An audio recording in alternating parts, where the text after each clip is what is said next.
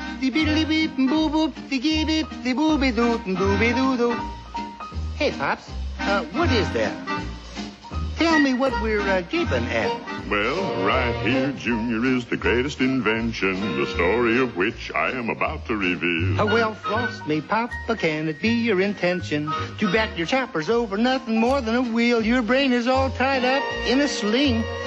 To think a wheel is such a great thing. Well, you young whippersnapper, you name me a better invention. Senseville, Daddy-O, try this for size. Like a don't you dig the airplane to be greater? Why, without the old wheel, that thing would just go to pot. The motor car, now that was no second rate. But take away the wheel and that invention is shot. There's not a single thing you can find that ever did as much for mankind. Look here, Pop, you must be in the wrong scene. Not me. Let me toss some more examples at you. The typewriter. Wheels. The steam engine. Wheels. Eli Whitney's cotton gin. Wheels, wheels, wheels. The sewing machine. Wheels. The washing machine. Wheels.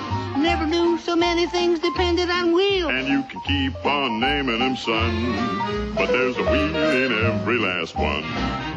So come on, Junior, let's go back through the ages, way back in the days that I can hardly recall, and watch what happens through the various stages, beginning from the time when there were no wheels at all. Now tell me, who we gonna meet on this deal?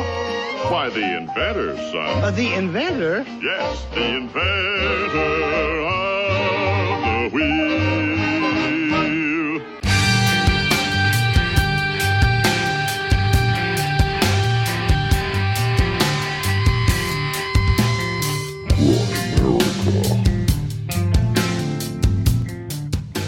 You know, we're finding fragments of this global civilization all over the world, but we're having to push, the dates further and further back. Okay, guys, welcome back to the Grimerica show. We're going to be chatting with Scott Creighton a little bit later about his book, The Secret Chamber of Osiris, and all sorts of fun stuff, him getting chased around in Egypt. But first, as always, Grimy Graham Dunlop. How's it going, buddy? Not bad, Darren Grimes. The grimy one himself. The grime daddy. The grimest of the grime. The grime daddy. The Grimemeister. Yeah, no, I'm doing well, buddy. We've got Red Pill Junkie here with us too for this intro, and it's good to have you back, Red. Yeah, guys, long time no Skyped.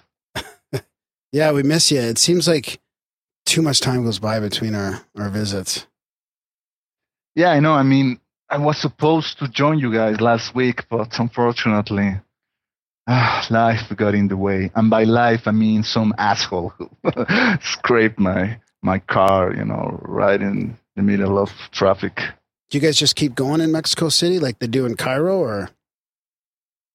I should have kept going, because in the end, stopping and complaining and waiting for the insurance agent didn't actually solve anything. In the end, the guy was, no, you hit me, I didn't hit you.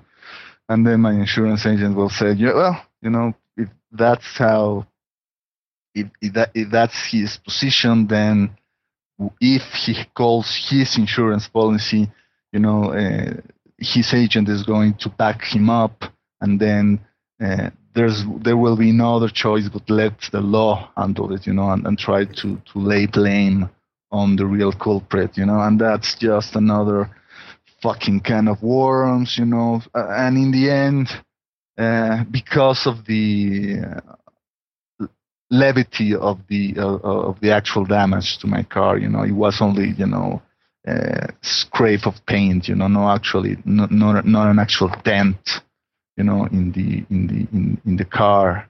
I decided to fucking drop it, and say, well, fuck it, I'm just going to. Each will go on with its own damage, Yeah. Just fix it up with some nail polish. Well, no, I was thinking of having the whole car painted, at some point. Now I guess I have a more of an incentive to do so. Like red, like a red pill. Would you paint it red? Actually, when when I was going to buy this car, it was in 2008. I was going to buy a red one, and my father talked me out of it. He said, "No, you shouldn't buy a red car because it is, statistically proven that all red cars suffer more accidents." What? Really? And I was like, what? Where did you get that from? Seems like Mexican I don't know. superstition. I don't know. Yeah, I think it's something more of an oral legend. And even if there's such a statistic, I'm sure it is incredibly biased, Maybe because of the idea that people who buy red cars are people who have, this need to brag on or something like that. Maybe that's why they're more careful. They're less careful when they're driving. But I swear, I've been charged a premium for a red card insurance. Really? I mean, you really? I wonder. I can't remember if that's an old wives' tale or if that's something that actually happened. I've had this conversation before about red cars and insurance. Really? More, Oh my God, I've never heard of it before. Well, I just thought you were going to say because maybe it carries the dirt more or something. Like, a black car and a white car get way more dirty than a gray car, No, they don't. They just look they more do. dirty. Well, they don't get. Oh yeah, they look more dirty. Yeah. Semantics. Yeah, well, maybe our listeners could help us out with this. Maybe there's got to be some insurance folks out there. Yeah. Yeah, I'm sure. Huh. Yeah, So, Darren's had his challenges with auto insurance companies. Sorry, Darren. I just couldn't help it. They're really the worst, man. Now I know why people in Russia all have cameras installed on their dashboards, because that is really the only way in which you can prove that the other guy is fucking lying, and the other guy is the one who hit you. Right, a dash cam. I was in Cairo. All kinds of trouble. Speaking of Egypt, because we do have Scott Creighton coming up about that, but crossing a street in Cairo is like playing Frogger, that video game. So I don't know if it's anything like that in Mexico City because they're both pretty huge cities. But I mean, and the cabs, you'd be driving in these little cabs and they'd be bumping into each other, honking horns constantly, and then actually physically like just tapping each other. It's the weirdest thing. And they just keep going, just keep driving. I do feel that people in Mexico City need to develop some kind of sixth sense, in order to try to predict the intentions of the guy, of the people in front of you or maybe behind you, And the reason why I know the guy hit me was because I later found out that he wasn't from around here in Mexico City. He had plates from elsewhere, from the state of Quintana Roo in the southeast. So I'm sure, this guy is a fucking foreigner, No That's doubt. not very. Jesus. That's not very evidence based of you, Red. Just because he's like There's no science behind that decision. The reason I know he hit me is because he's not from around these parts. Yeah, because he wasn't from around here. He was. Later, I found out he was trying to find a place to eat, and that's why I'm sure he was distracted, and that's why I'm sure he hit me. How did you get the that? Guy was actually the guy was a bodyguard. Now that was kind of scary, These people who have, how do you call these like things 6'7" in front of the car? Road rage. No. The things that you install in front of your car, like on trucks or something, grill? like in Mad Max, to try, in case you hit someone, you will completely tear him apart. A grill. Yeah, something like that. So this guy had a huge car and one of those, and that's the moment he stepped on, he said, "Oh my fuck, this guy is." What we in Mexico call guarura, Their guys are really had to be handled carefully. Actually, he was pretty cordial, but in the end, I was starting to get nervous because at that point, I really wasn't sure if the guy was starting to threaten me, by pulling out a gun or something. Yeah. Something which is quite common in this neck of the woods. But anyway, let's not talk about this anymore, please. Hey, my cat killed a crow the other day. Your cat killed a crow? Yeah. A big crow. It was bigger than the cat. Really? Just fucked it up. Did your wife see it happen, or? She seen shortly after, and a bunch of crows gathered in the trees above and started squawking and stuff. There's a big scene. They're trying to plan revenge. A big crow scene, and they're gonna get that cat. So I've updated my stance on cats.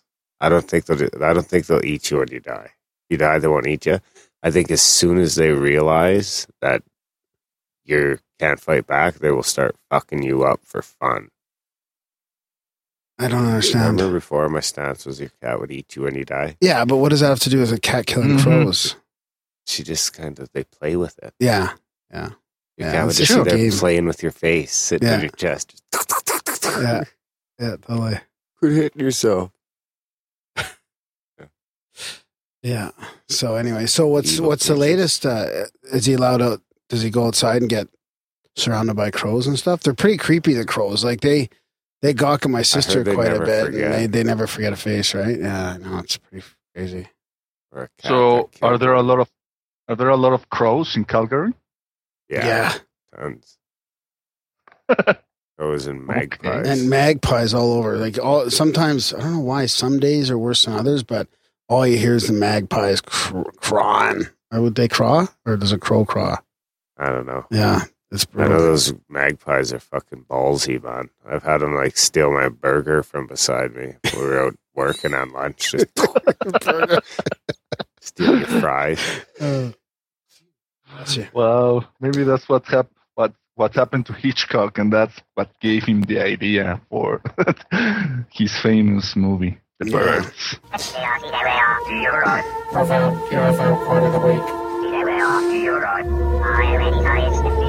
Your phone? Yeah, man, off the phone. And I had it, and now I've lost it. So it's time for the Profound UFO Quote of the Week, my favorite part of the show. And I've got one here. Behind the scenes. You like the Profound UFO Quote more than the interview? Yeah, pretty much. Wow. Behind the scenes, high-ranking Air Force officers are soberly concerned about UFOs. But through official secrecy and ridicule, many citizens are led to believe the unknown flying objects are nonsense. That's from the former CIA director Roscoe Hillenkotter, 1960. Maybe you should just start your own show, the Profound UFO Quote Show. And also, Hillenkotter then joined NICAP, right? Oh. Huh. What? Yeah. Some people then speculate that NICAP was some kind of hijacked by the intelligence agencies from the inside out. Well, if you are of the conspiracy theory mind, that's what you What's an NICAP? Tend to believe. National and NICAP was Go ahead. Investigation Committee of Atmospheric Phenomena or something like that. Or aerial phenomena, I think. Aerial phenomena, yes. Yeah. National? Yeah, it was before MUFON kind of thing, or way back in that time. Yeah, it was like the father of MUFON, and it was founded by Donald Kehoe. And the problem I see with NICAP is that eventually all their shtick was saying the government knows all about it and they're hiding it from us, and demanding to know the truth, which, if you think about it, it's right now the same thing that Stephen Bassett is crying about. So we haven't made that much progress in the last 60 years or so of ufology. If you want to look at it that way. Yeah. I do. yeah. The pessimist and the eternal optimist. Yeah. So we do have Scott Creighton coming up, though. We should mention that a little bit, right? And we're talking about the Secret Chamber of Osiris, and he's done some pretty cool work. What was that? He had this triangular theory, and he's measuring the pyramids, and it led to the secret chamber. The circle. You find the center. Yeah. points by drawing a circle around them, and it can be outside the center of the triangle. Yeah, it's pretty fascinating. And he talks about that. One thing is for sure is that in Egypt, the Tomb of Osiris and the Great Pyramid are probably the ancient so-called Egyptian monuments that have more in common than with the rest of the things that the Egyptians built. I mean, what I'm trying to say is that both the Tomb of Osiris and the Great Pyramid have in common the fact that they were built with these humongous granite blocks, and also the fact that you won't find any kind of inscription or hieroglyphic or painting inside or outside those two particular monuments. That's why, to me, it seems to suggest that those two monuments were perhaps built by a previous civilization that wasn't the Egyptians. Oh, yeah, interesting. And he goes into talking about what would you call it, a metaphor or an allegory from the 16 pieces of Osiris's scattered body and kind of equaling 16 pyramids from the same age. And maybe it's the age after you're talking about, Red, or maybe it's the age before. I'm not sure, but it's pretty interesting, the research he's done. Dynasties, motherfucker. Yeah, well, maybe it's before that. Before the dynasties, pre-dynasty. Yeah, that's what Red's saying is the pyramids in the Osiris chamber are like pre the Egyptian culture that we know. Yeah, I think that's a given, in the Egyptian mythology, they have the term septepi, which means the first time, the primordial time, which refers to the epoch in which the gods, Osiris and Isis, and they were living on the earth, and they were the first to establish the Egyptian culture. And the problem with that is that, according to Egyptian mythology, that was I don't remember, 25,000 years ago or something like that. I'm not really sure, but it was way before what Orthodox history would permit. Before the moon. You're still with that? No, that's not. We're going to save that. I haven't listened to that. I haven't listened to that episode. Well, hopefully you can come on next intro and we'll talk about that. We'll save that one for next week. Okay. You got some feedback? What do you got? What are you holding? Well, I got this. I wanted to talk about this article in the National Geographic. Why do many reasonable people doubt science? And Bill, one of our listeners who we've been sort of emailing all these conversations back and forth, kind of brought it to our attention, and we talked about how, I don't know, it's kind of disturbing. It's a different way. It's looking at it a different way than we do. And it's kind of interesting. There's a couple of ways that I'm finding interesting that you could look at it this way and you could look at it the other way, and it's basically the same information. So I wanted to kind of write a little rebuttal kind of about it, and Bill suggested we do a little segment. I'm going to be honest with you here. Go ahead. I didn't read the Nat Geo article. That's okay. Really? I'm going to read out the points to you. So, Red, are you ready for this guy? Yeah, sure. All right. So, come on.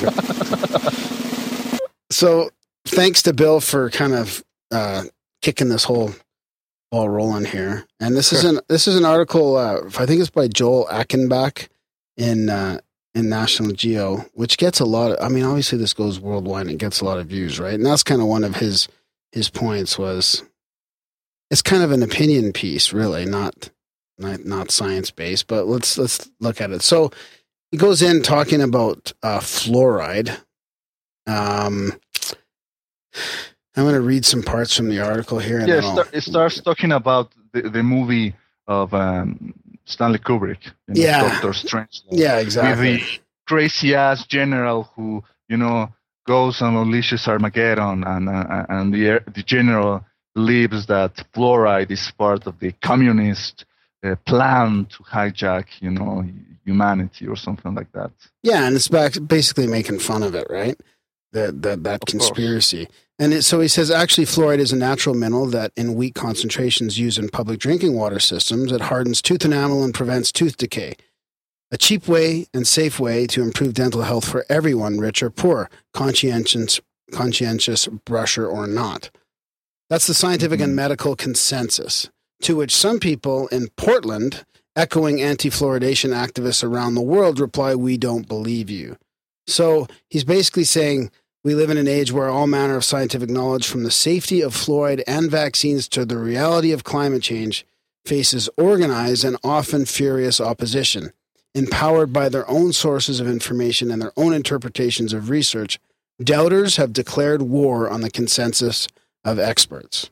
So, we can get into that now, that little sort of statement now or later, but the main thing for me on the fluoride is since, I don't know, last like 6 months or so, I think it was Nature or... I swear I used to eat like straight fluoride. That's why, that explains why you're so dull.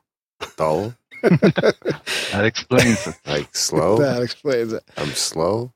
But didn't this come out in a top 10 list of the most poisonous toxins from like either Nature or that other prestigious journal of the Lancet, I think. One of those two came out and said it's in the top 10 poisonous toxins. So now it's that, but in that minuscule amount, we're supposed to believe that it's not going to affect us negatively. But having said that, I moved here from Vancouver to Calgary, where in Calgary they took the fluoride out of the water, and in Vancouver they had it in. And I do notice my teeth are more sensitive here. So, but I've also been on a bit of a spiritual bender. So maybe eat fucking candy nonstop. Not candy, but sweets. What does that have to do with anything? Oh, about my teeth? No, but I haven't changed my diet that much since then. All I'm saying is I would trade if this was true and fluoride does, dull down the population, I would definitely trade that for more sensitive teeth. You would trade being duller? No, I would trade not being duller, like being, brighter? Yeah. Less dull? Yeah. More open and more sensitive to the energies that are going on. Not any more dull. Anyways, let's get off my personal anecdotal stories about fluoridized water. So he goes in to talk about GMOs a little bit, and I'm going to skip through this because it's a pretty long article. And then he talks about, in this bewildering world, we have to decide what to believe and how to act on that. In principle, that's what science is for. Science is not a body of fact, says geophysicist Marcia McNutt, who once headed the U.S. Geological Survey. Really? And is now editor of Science, the prestigious journal. Science is a method for deciding whether what we choose to believe has a basis in the laws of nature or not. But that method doesn't come naturally to most of us, and so we run into trouble again and again. And then it goes on afterwards, talking about Galileo and Charles Darwin, and this is where it's interesting because you could look at it either way. But they're talking about the Earth's climate again. And even when we intellectually accept these precepts of science, we subconsciously cling to our intuitions. What researchers call our naive beliefs. So again, I just want to reiterate, we're not against science or anything like that. I'm not against science. I think science is a valuable process, but the way, science is being called on now is talking about, the sort of science in a bigger picture, right? And what I don't like is the dogma and the institutionalization of science. It's become more of like a religion. Not science. Scientists. So even for scientists, the scientific method is a hard discipline. Like the rest of us, they're vulnerable to what they call confirmation bias, the tendency to look for and see only evidence that confirms to what they already believe. But unlike the rest of us, they submit their ideas to formal peer review before publishing them. Once the results are published, if they're important enough, other scientists will try and reproduce them. And then it says there's the science communication problem. As is blandly called by the scientists who study it, it has yielded abundant new research on how people decide what to believe and why they so often don't accept the scientific consensus.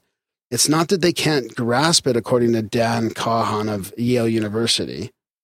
He says, In one study, he asked 1,540 Americans a representative sample to rate the threat of climate change on a scale of 0 to 10.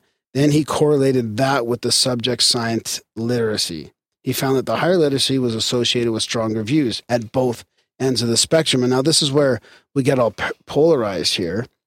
It continues on here. Science literally promoted polarization on climate, not consensus. So according to this guy, that's because people tend to use scientific knowledge to reinforce their beliefs that have already been shaped by their worldview. Now, we've talked about that a lot on the program. The guy has a point in that. Totally. I agree. Even more aggravated now in the digital age, when everyone can find their particular niche of people, of like-minded people, and they will just be, preaching to the choir, as it were. Yeah. I do agree with that whole polarization thing too. He continues on here saying, gone are the days where in a small number of powerful institutions, elite universities, encyclopedias, and major news organizations, even the National Geographic, served as gatekeepers of scientific information. The internet has democratized information, which is a good thing. But along with the cable TV, it has made it possible to live in a filter bubble that lets in only the information that which you already agree. That's like the priest, wailing and complaining about how nowadays no one comes to him to ask him advice about their sex life or something, instead of just checking with a doctor or an actual professional sexologist. The priest is complaining, oh my God, you remember the good old days when the flock was obedient and they will just took you on your word, and they wouldn't question your authority. Yeah. He's saying here that there really aren't two sides to all these issues. Climate change is happening, and vaccines really do save lives. So they go on to talk about the climate gate part. So I'm almost done here. And then towards the end of the article, he says, and it's their very detachment, what you might call the cold-bloodedness of science, that makes science the killer app. It's the way science tells us the truth rather than what we'd like the truth to be. Scientists can be as dogmatic as anyone else, but their dogma is always wilting in the hot glare of new research. In science, it's not a sin to change your mind when the evidence demands it. For some people, lose your funding. Well, yeah, precisely, right? They make it sound very simple, right? This is like science as an idealism. For some people, the tribe is more important than the truth. For the best scientists, the truth is more important than the tribe. That's just to highlight some of the points in there. But I mean, I think for people like us who have talked about this over and over, there's some pretty glaring ideologies in there about how science should work, but maybe not how it does. Well, as a reply to that, I would like to cite a blog that was posted on Scientific American, of all places. Scientific American is one of the most respected and most conservative public science-related magazines in the world. And this was written by John Horgan. And the title of this blog is, "Everyone, even Jenny McCarthy, has the right to challenge scientific experts." And he goes on to cite one of his colleagues, a journalist by the name of Chris Mooney, who wrote a piece entitled, "This is why you have no business challenging scientific experts." And Horgan, he is definitely not an anti-vaccine activist. He criticizes Jenny McCarthy's positions. He truly believes that the anti-vaxxers are wrong in their assertions that vaccines cause problems or are harmful or dangerous or risky. But he then says that about Mooney and how he cites a guy who wrote a book who says, "Are we all scientific experts now?" It was written by a sociologist of science, Harry Collins. And then the guy, Horgan, says, and I'm quoting here, Mooney is hardly the only person insisting you have no business challenging scientific experts. Versions of these assertions constantly pop up in debates over hot-button scientific issues, such as, I might add, climate change or vaccines. Defenders of supposedly canonical views of global warming, genetically modified foods, and vaccines dismiss non-expert dissidents. Just last week, a friend and fellow journalist mocked meteorologists who doubt climate change because they are meteorologists, not climate scientists. But here is what it gets interesting. So the irony is that the no business challenging scientific experts argument applies not only to activists like Jenny McCarthy, but also to journalists like Mooney and me. After all, we journalists are outsiders and amateurs, especially compared to the scientists whose work we cover. So how dare we second guess them? And not only that, he then goes and says something like, journalists are supposed to question claims, even if, especially if, they come from authoritative sources. A journalist who doesn't do that isn't a journalist. He is a public relations flag, helping scientists peddle their products. And that is a really, really good point. This is something that Achenbach totally missed and totally failed to mention, how sometimes the role of a journalist and even the role of a citizen is to question authority, just not taking things, because we are appealing to authority, just because, the government tells us that we have to believe in that. If I say, for example, that the world is not 6,000 years old, it's in actually 4.5 billion years old. I'm not believing that just because Neil deGrasse Tyson or Bill Nye or my science teacher taught me that, because there is. Hello? Oh, we might have lost Red. That was unexpected. Yeah.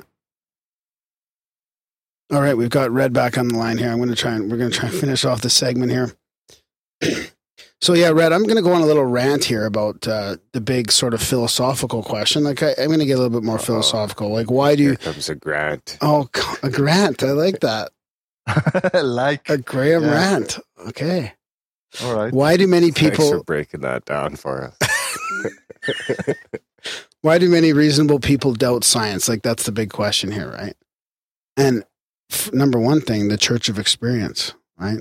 I think like how many people have had experiences that you know of or that we've had or that people that you love that can't be explained. Not only are they ignored by science, there's a fear of ridicule and judgment, right? Like I'm not a kook because I saw a strange craft flying in the sky. And all our listeners out there, Darren would have maybe something else to say about that. So stop raising your eyebrows over there. But all our listeners out there that have precognitive dreams or OBEs or true ghost or spirit encounters or miracles with alternative healing, ignored, right? Yeah, that is something that For the Jacques record, I Vallée, don't mean everyone who sees anything, just you. Right. Thanks, Darren. Go ahead, Red. that this is the very thing that Jacques Vallée warned about, back in the 70s with Passports to Magonia, or then with the Dimensions, the fact that science was turning its back to all these quote-unquote irrational phenomena that people were experiencing, UFO sightings, ghost encounters, meeting or seeing the Yeti or Bigfoot in some forest or something. And the problem with that is the moment that science turned away and decided to that it wasn't its concern to respond to these questions, nature hates a vacuum, and that gap was filled by all kinds of peddlers and cultists and woo peddlers and whatever you have you. And that's why then we ended up with things like Dr. Stephen Greer or maybe the Heaven's Gate cult and all these people who, quote unquote, have all the answers. And that is why I think this is the natural consequence of the current apparent anti-science mentality in some people in the Western world. That's well said. Yeah. Did you listen to Michael Shermer on Skeptico at all recently? Oh yes, I did. Okay, so he said something that I have to try, and this is I'm paraphrasing obviously, but he was saying until it can be measured, it's basically supernatural or paranormal, and it doesn't exist. Once we can measure it, then it becomes part of nature. So, and now I'm sort of saying my own little notes here. So basically, we just throw that reality of anomalous phenomena into a category that says it doesn't exist and ignore it. Good idea. And don't just ignore it, but ridicule people who say it does exist. So until something can be measured with what kind of measurement instrument are we talking about? Are we talking about our visual measurements? Or I'm not mad at you. Looks like you're mad. No, I'm just, Don't make me the Brent of this. I'm just saying that I don't think that's the right way to go about it. Until you can measure something, it switches from a category of supernatural to natural, because all of a sudden it becomes science.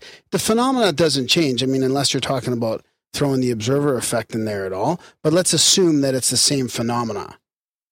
You can't take it from a ridicule bucket and put it into a fucking mainstream accepted scientific bucket just because, you have a new instrument that can actually measure something that our eyes can't see, for example. But that exactly is what will happen if all of a sudden we encounter ourselves with incontrovertible evidence pointing out to these seemingly impossible paranormal experiences. The moment that happens, these people in the other camp will say, oh, we knew all along, obviously we knew all along, and they will just act that way as if nothing ever happened. Yeah. Because that is how human nature works. People will never accept that they were wrong. I think that's actually something that Terence McKenna said in one of his lectures, how in the Western world, one of the worst things that can happen to a person is to find him or herself, in the error, and find themselves in the dilemma of accepting that they were wrong or that they were they were gullible enough to fall in some kind of lie. Yeah, and this article seems to think that it seems to point out that scientists love being proved wrong and that there's no dogma at all in the peer review process. Like, you're telling me that if two articles get put on the peer review desk, let's just use that as an analogy, and one of them is against the current paradigm and one of them is reinforcing the current paradigm, you think the other one's going to get any attention? Like, I believe there's dogma in that process as well. They make it sound like it's just some, simple, democratized kind of process. And it is not. For sure, it is not democratized. The fact that it has to go through peer review shows that it's not democratized. And part of me will concede that the fact that it is not democratized is not necessarily a bad thing. Yeah. That's where we have to concede that there are some good things in how things work right now. But getting to that, the good things about science is, like, for example, religions. Religions take hundreds, if not thousands of years to change their position. Science, it's a bit more expedient, maybe it will take just a couple of decades. And to us, puny little humans, that seems like a long time, but it really isn't. But let me finish. So I agree with you that definitely something that goes against the current of the current paradigm will have a really harder time being proven right, making its case. One example could be the existence of, remember the mad cow disease? Yeah.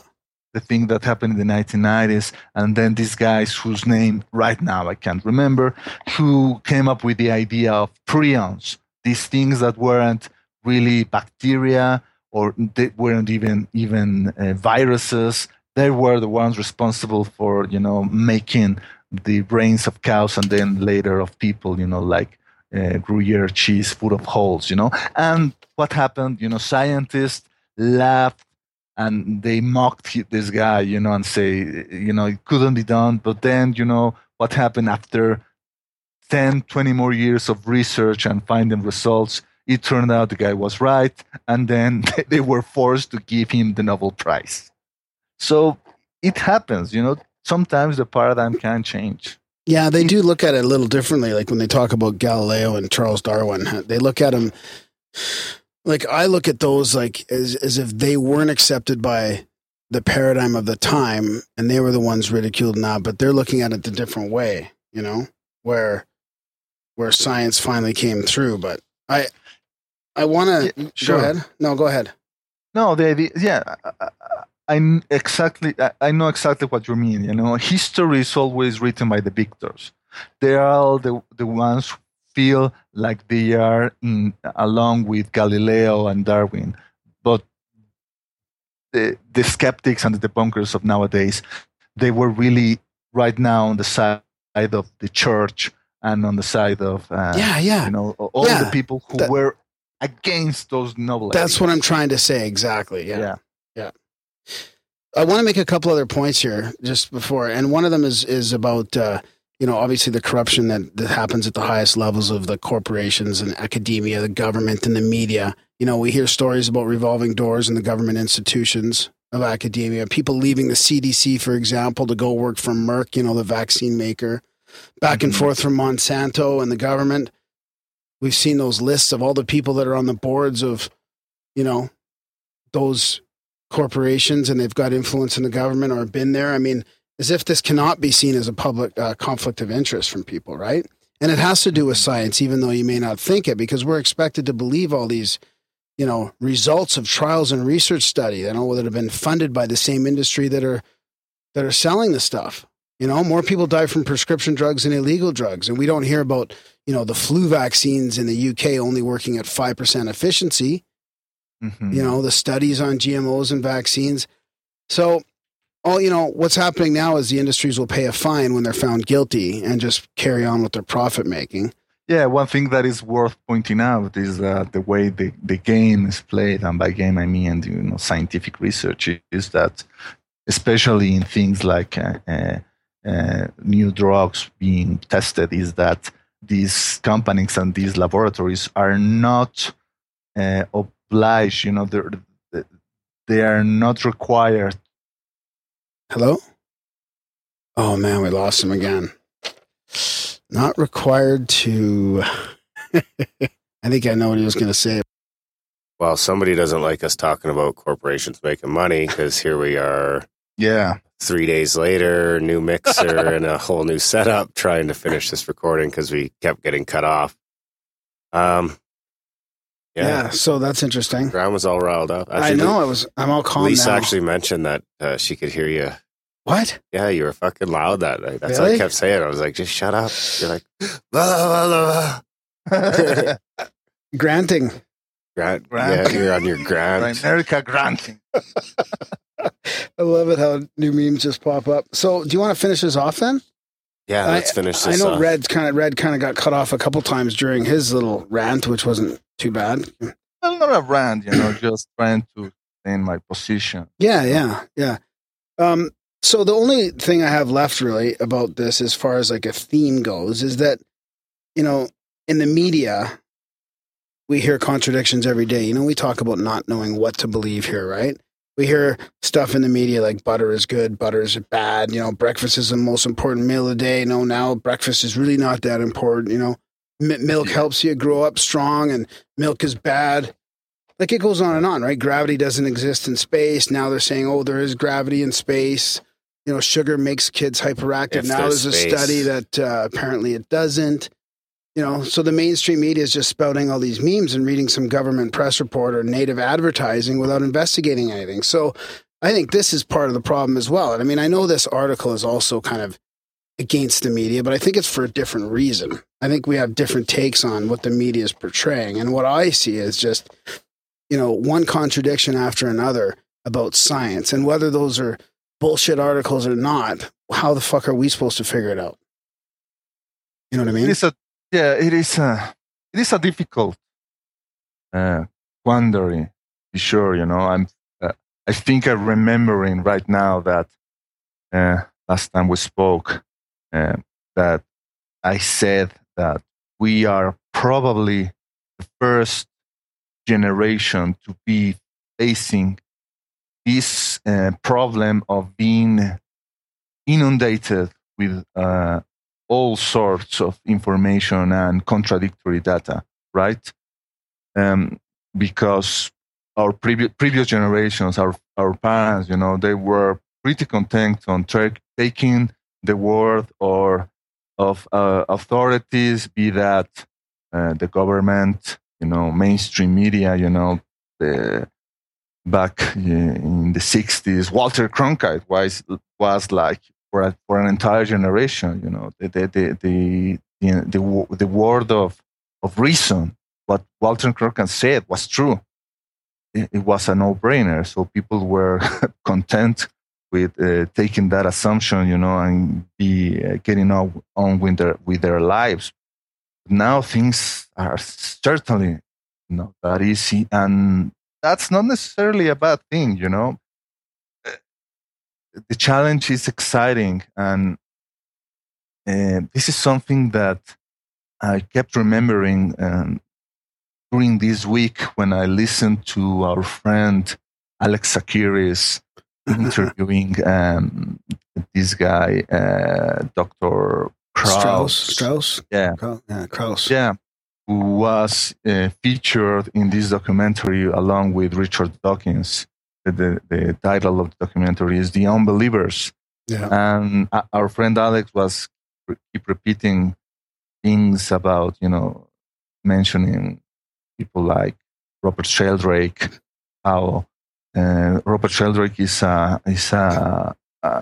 someone who has enough knowledge and studies to keep his ground with someone like Richard Dawkins, but nevertheless, mainstream media has trying to belittle him and portray him as a crackpot. And then this guy Krauss was saying, well, maybe there's a reason why some people are remain in the fringe, and that's when Alex just went at it and saying, no, you're just saying you're just. And now I'm paraphrasing. I'm saying my own opinion, not Alex's. But I'm saying that the moment you say that, it's the moment you elevate scientific theories as dogma. And the moment you say scientific theories as dogma, scientists become priests. That it was not what they were intending to become in the first place, Yeah, so, I just listened to that too, and Krauss, is it Krauss? Yeah, I think it's Krauss.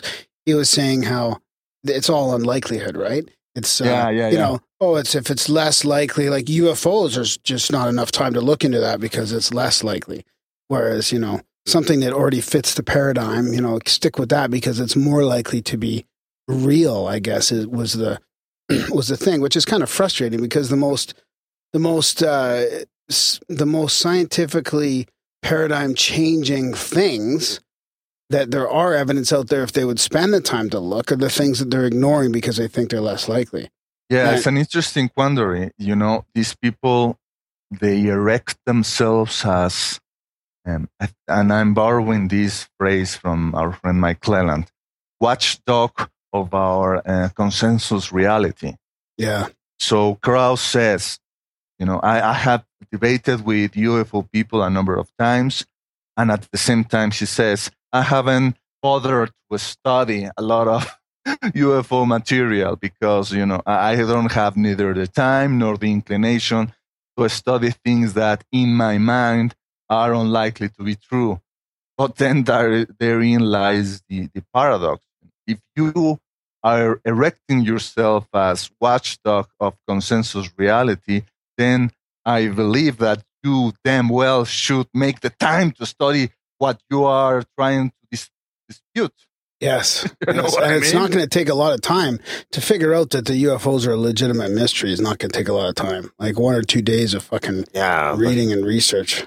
The problem isn't science. The problem is that you have to be able to kind of put the money where the mouth is. The science costs money. I mean, science is still the best thing we've got. Maybe there's bad scientists that are dogmatic, but science is a process. a process, not a thing. So the problem is the process costs money. So you can't blame science. It comes down to the fact that the fucking people throwing the money at science have an agenda. Yeah. So the money's the problem. I agree. If the money wasn't involved, then science could go look at these other things. But the problem is that's not where the money wants to go. So, I mean, if we were all billionaires and we could fund that science, you know what I mean? Yeah. Yeah. But no one's going to. Yeah, this is something I've just recently begun to read our friend Richard Dolan's book, UFOs for the 21st Century Man. And he said pretty much what you just said, Darren. You know, the problem is that scientists, whether we like it or not, are hired employees. You know, either they are employed by big corporations or universities or the government. They don't really have most of them don't really have the freedom to study things that they might find interesting. Yeah. So then in the end, science, as we know it, is a process that does have a very direct agenda. All right. Yeah, I think that's enough of this Grimerica grant. Can I segue special. into something quickly? Yeah, the Sure. interview. No. No, the interview. No, you just mentioned Dolan. Well, I wanted to mention, I just found out that there's Disclosure Canada is coming to Calgary on April 19th. No, April 19th is in Vancouver. April 18th is in Calgary. And it's an all-day event with Richard Dolan, Grant Cameron, Paul Hellier, all who we've had on the show, and Stephen Bassett. So it'll be interesting. And then Victor Vigiante will be putting it on. He's from Zealand. You think you could be able to attend this event? Oh yeah, I'll be there for sure. I'm gonna go for a bit. Sure. Yeah. Oh, awesome. And there goes the new mixer. That was the e-cigarette just fell behind the desk. You know, Richard is also coming to Mexico next May in the for that much discussed and controversial Roswell Slides event in Mexico City, and I'm going to attend. It will be great if I be able to catch up with Richard. I'm not sure if we'll be able to do that, but if that happens, that will be really sweet. Yeah. So I'll link to that in the show notes, and definitely for people that are from Calgary or even Edmonton or wherever, like it's worth the trip down there. That's gonna be a great day. All 4 lectures and a little break. It will. Fucking making fun of me. So and then we'll be there. So we can maybe have a little meetup or something down there too. We'll meet with some. Wear your Grimerica t-shirts. Yeah, for sure. I'm wearing mine right now. Yeah. All right. Well, that's enough of Graham's ranting. Okay. So yeah. Fuck science. No, I love science, man. I love science. I just don't like the dogma and the institutionalization of it. Yeah. Anyway, support the show. Grimerica.ca/support. And then I don't think we might as well jump into our chat with Scott Creighton, Egypt, and all that fun stuff. Thanks for joining us, Red, and we'll see you in the outro. All right.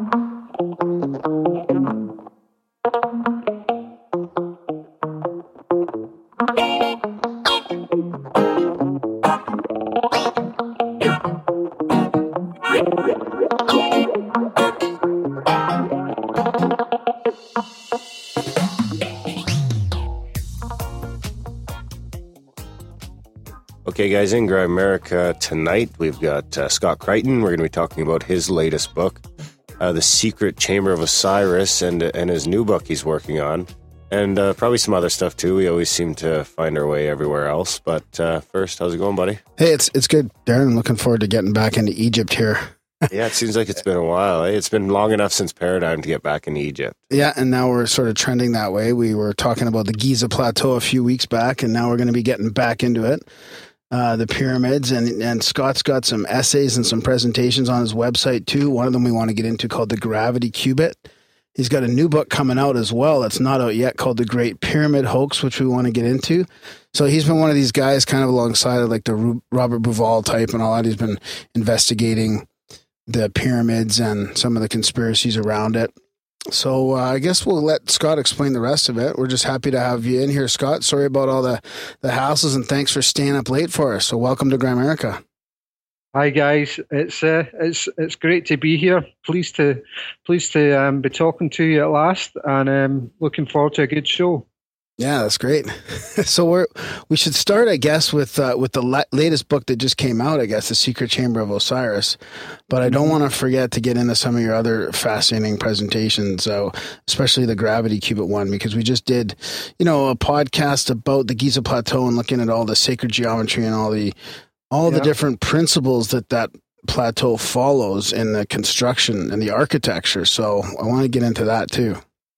Okay, yeah. That's great. Well, the new book, the Secret Chamber of Osiris, the Lost Knowledge of the 16 Pyramids. That's my most recent book, which came out in December, Christmas Day. There actually just passed, and the material on the Gravity Cubit. My goodness, I haven't discussed that in a long time. That was in my previous book, the Giza Prophecy, which came out December 2014. So that's gone back a week. No, sorry, not 2014, 2012. I was going to say you're giving Nick Redfern a run for his money.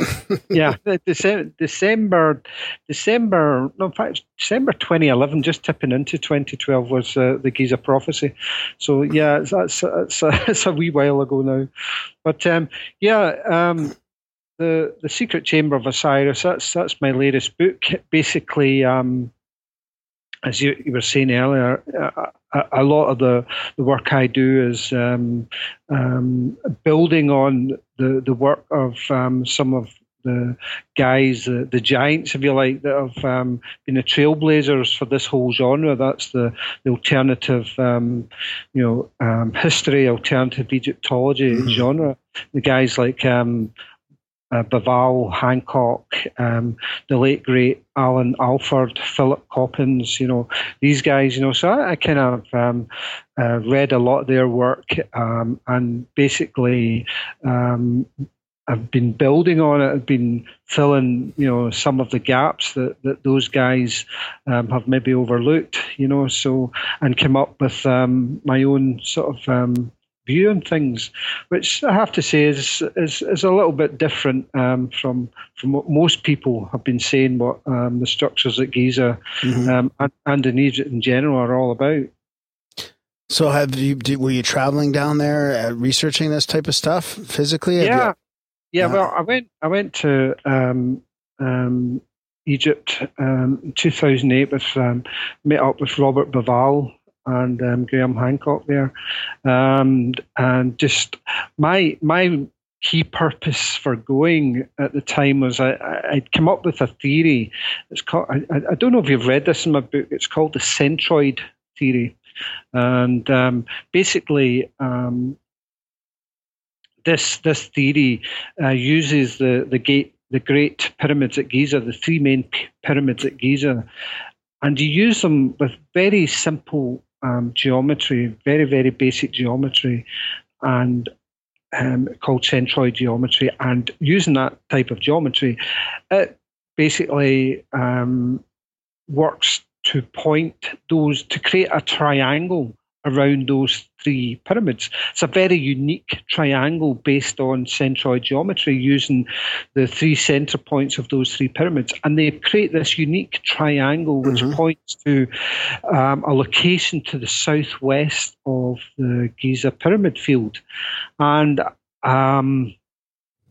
I basically went in 2008 to try and get to that location because I suspect, I suspected then, I still suspect that there may be something of significance, something of value, something very, very ancient under the sands at that location.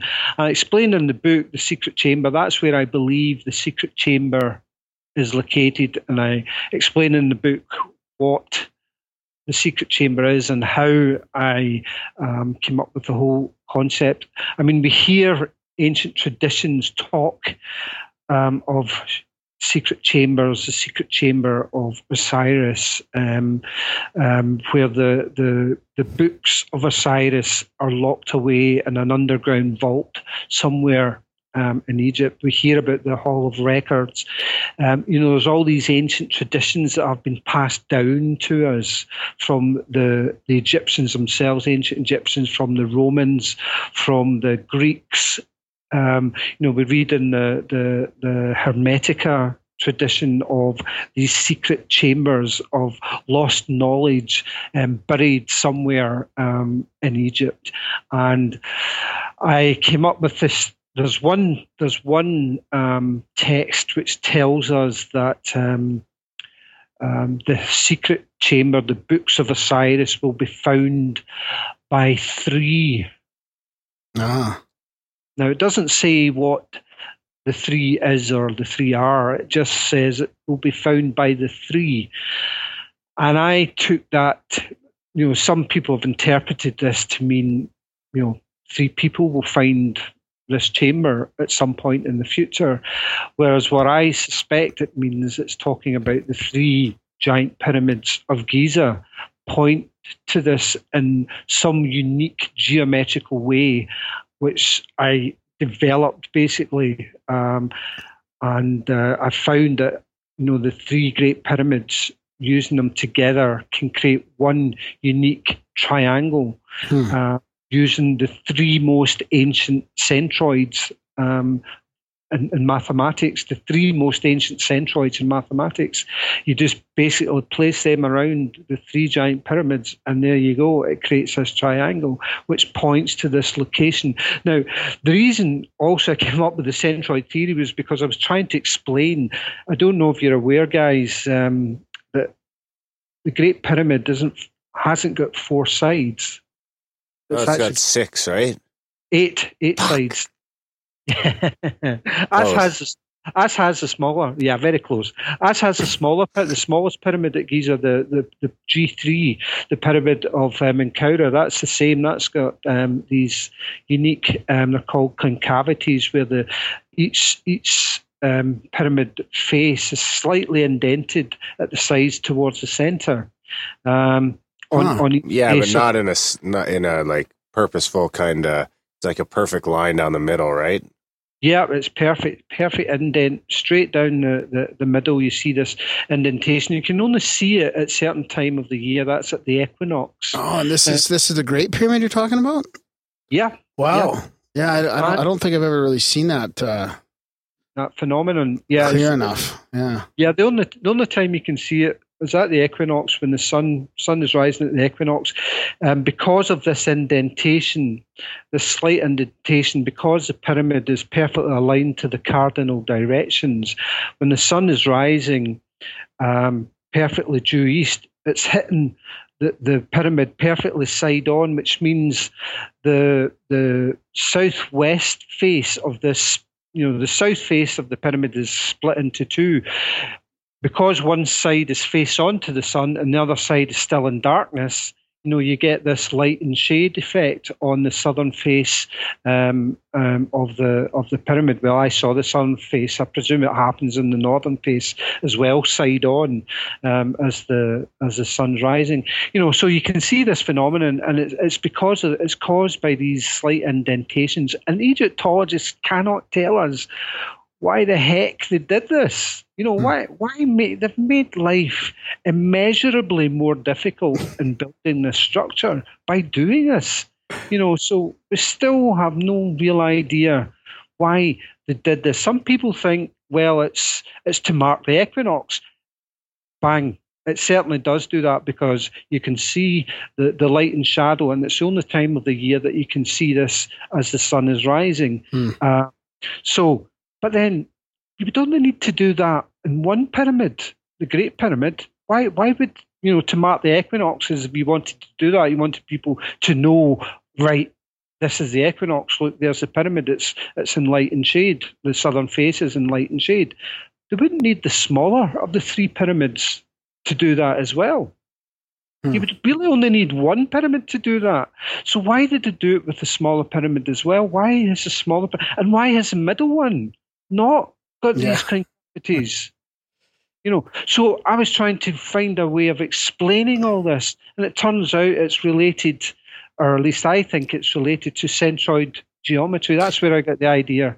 Well, that's partly where I get the idea. The main idea was actually my son.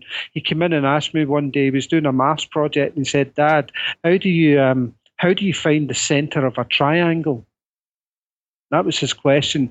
And I went, oh, good question. It depends. It depends on the type of triangle.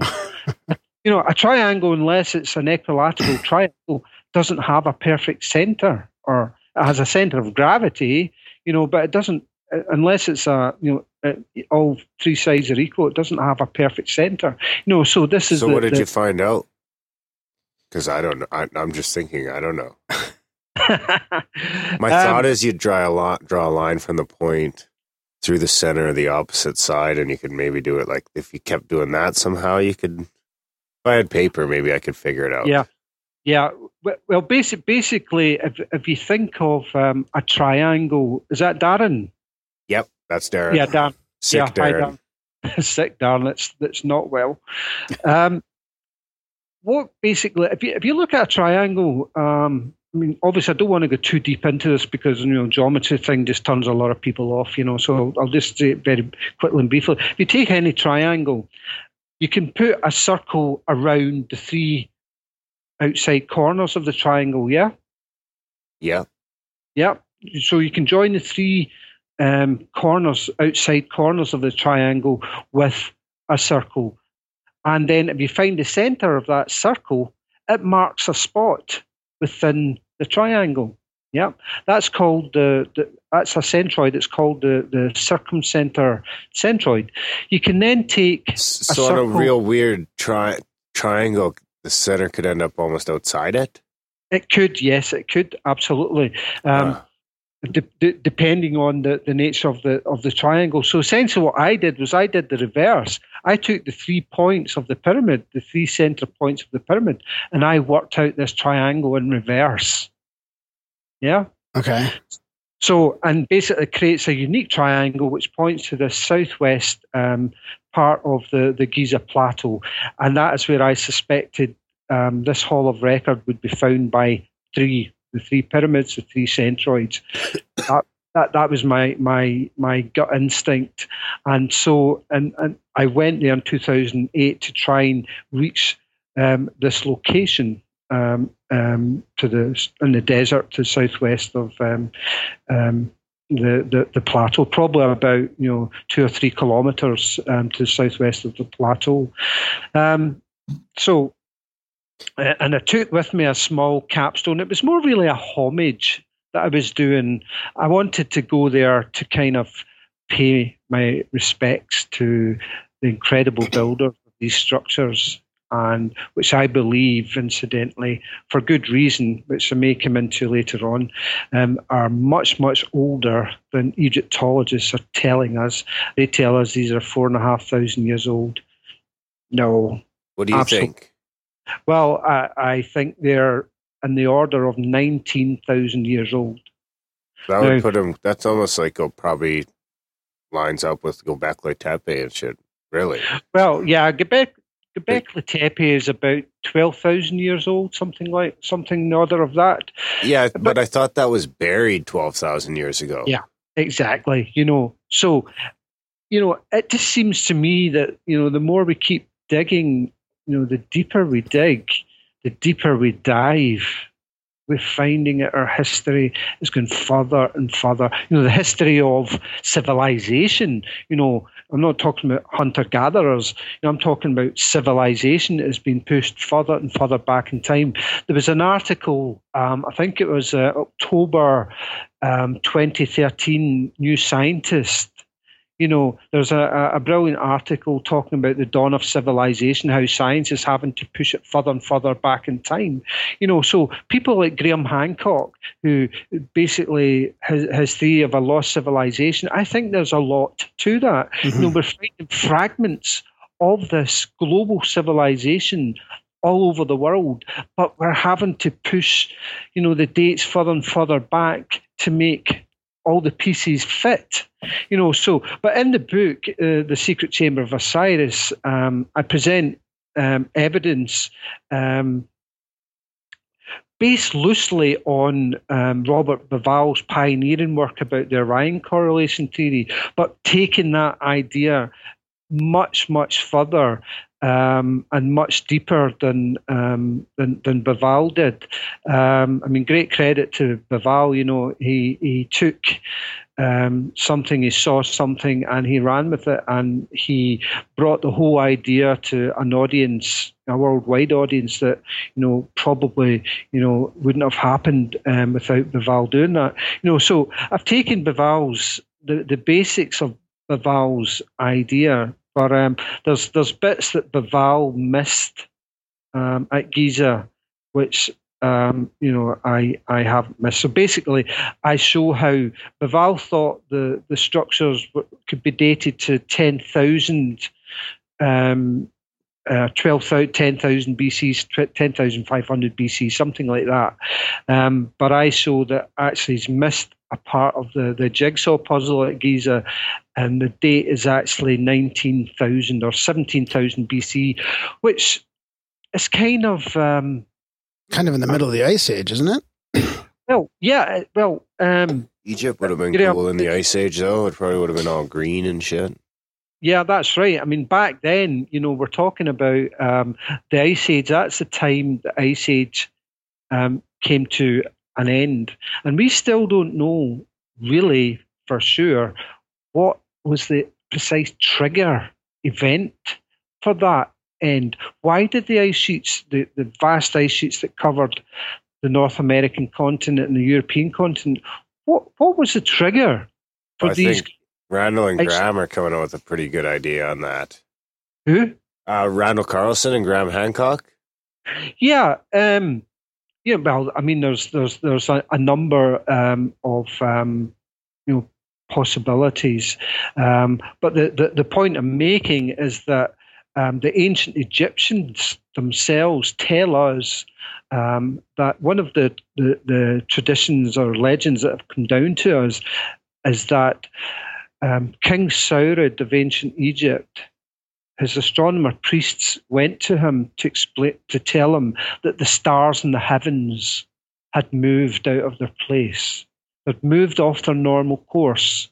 And the King Saurid asked, well, what does this mean? And the astronomer priests told Saurid it means that in 300 years from now, there will be a great deluge, which will destroy the entire kingdom, which will destroy everything in the land. And after that, it will be followed by a devastating drought. Now, Saurid then instructed the people that what they were going to do was to build pyramids. And in those pyramids, they would place everything inside them that they would need to rebuild their kingdom again after the worst effects of the drought, the deluge had passed. And this is what, they would build everything that was of esteem, place everything that was of esteem inside these pyramids, and in the hope that survivors could use the contents of those pyramids to reboot be like the ancient Egyptian civilization. And it's remarkable to me that there's a couple of physicists, a guy called Wolfley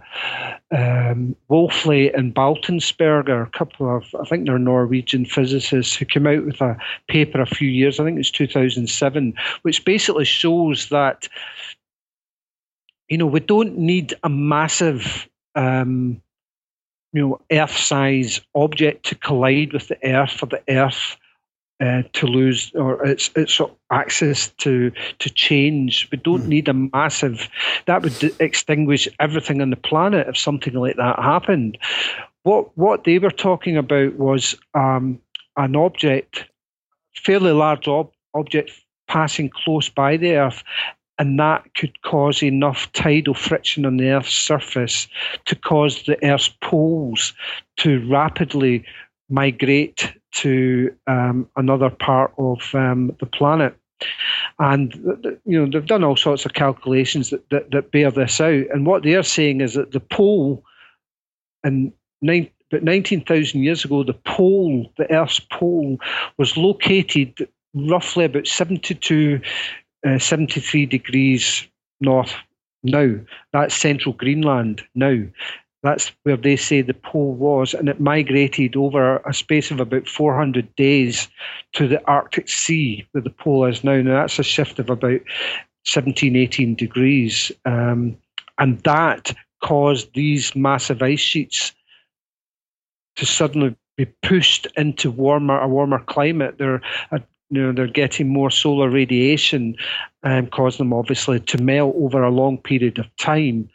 And this tilt that they say happened about 19,000 years ago ties in with the story that the Egyptians are telling us, that the stars moved out of the place, and they expected that it would result in a great flood. And I have in the book, I've shown how the structures at Giza date to 90,000 years ago, to the same time frame, So I think all this whole thing is all part of the same event. That the ancient Egyptians were building these structures. I say in the book that they were building 16 pyramids. That was their plan, was to build 16 pyramids. That was their Project Osiris. So they were basically a bunch of preppers back then. Yeah, you could look at it like that. Look at it that way, but in the sense that they actually physically, according to the legends, they actually saw something in the heavens that wasn't right. I don't know of any preppers today have seen anything in the heavens that isn't right. Maybe some have, I don't know. But they feel as if they actually saw something in the heavens that disturbed them and felt that it was going to threaten their kingdom. So they basically took steps. It could do nothing. They could do nothing and be absolutely certain that their kingdom would be lost forever, or they could elect to actually try and do something about it, and that's what they did. So you think that basically they saw this shift happen because the star, like basically the astronomy changed, really, and then they realized that was going to cause something afterwards, like about 300 years after. I wonder, what do you think the chances are that it could have been because the running theme we have on the show is lately anyway, is the impact theory. Yeah. Do you think it could be twisted around the mythology that they seen some shit coming from space and that it ended up impacting the ice sheet? Because that's the coolest thing I've heard lately on it. Yeah, well, what these two physicists are actually trying to do is they're not just explaining one event. They're actually, the ice ages on the Earth have only been happening for about, I think it's something like 3 million years. Well, why weren't we having ice ages before 3 million years ago? So their hypothesis or theory is that this object came into the Earth's solar system 3 million years ago, and that's what caused the 100,000-year ice ages that we have every so often, this object. And then gradually the object was becoming closer and closer to the Earth. And then 20,000 years ago, it got so close to the Earth that it caused a shift. And because it was so close, it actually started to break up itself. But it didn't break up instantly. It broke up over thousands of years. It wasn't a one-time event. This is what these guys are saying. This happened over a long, long period of time. The initial pole shift, they reckon, was about 20,000 years ago, but the object broke up probably in the Pliocene, but going into the Holocene. You're talking about it may have been this object breaking up which caused the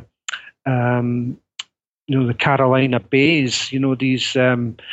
I think it's something like 500,000 of them, these sort of impact craters in Carolina, in the USA. I don't know if you're aware of that. And all sorts of, comets that, like Phaeton and Wormwood, that we hear in the Bible. All these things are all part of the same object breaking up over thousands of years. And there was probably one of the last impacts was probably about 2345 BC, and the Australian astronomer George Dodwell, I don't know if you've heard of him, he has actually analysed ancient structures going back to the Temple of Karnak, all the way back to 2,500 BC, and he has actually shown that the Earth's axial tilt, which according to our modern science can only tilt between the parameters of about 22.5 to 24 and a bit degrees. It can't go any further than that. But this guy has shown through his analysis, scientific analysis of these ancient structures going all the way back and all the way into to modern observations of the Earth's axis. He's looked at the alignment of these structures, and he's basically worked out that the Earth's axis in the year 2345 BC was 26.5 degrees. Now, according to our science, that's impossible. According to our modern science, that is impossible.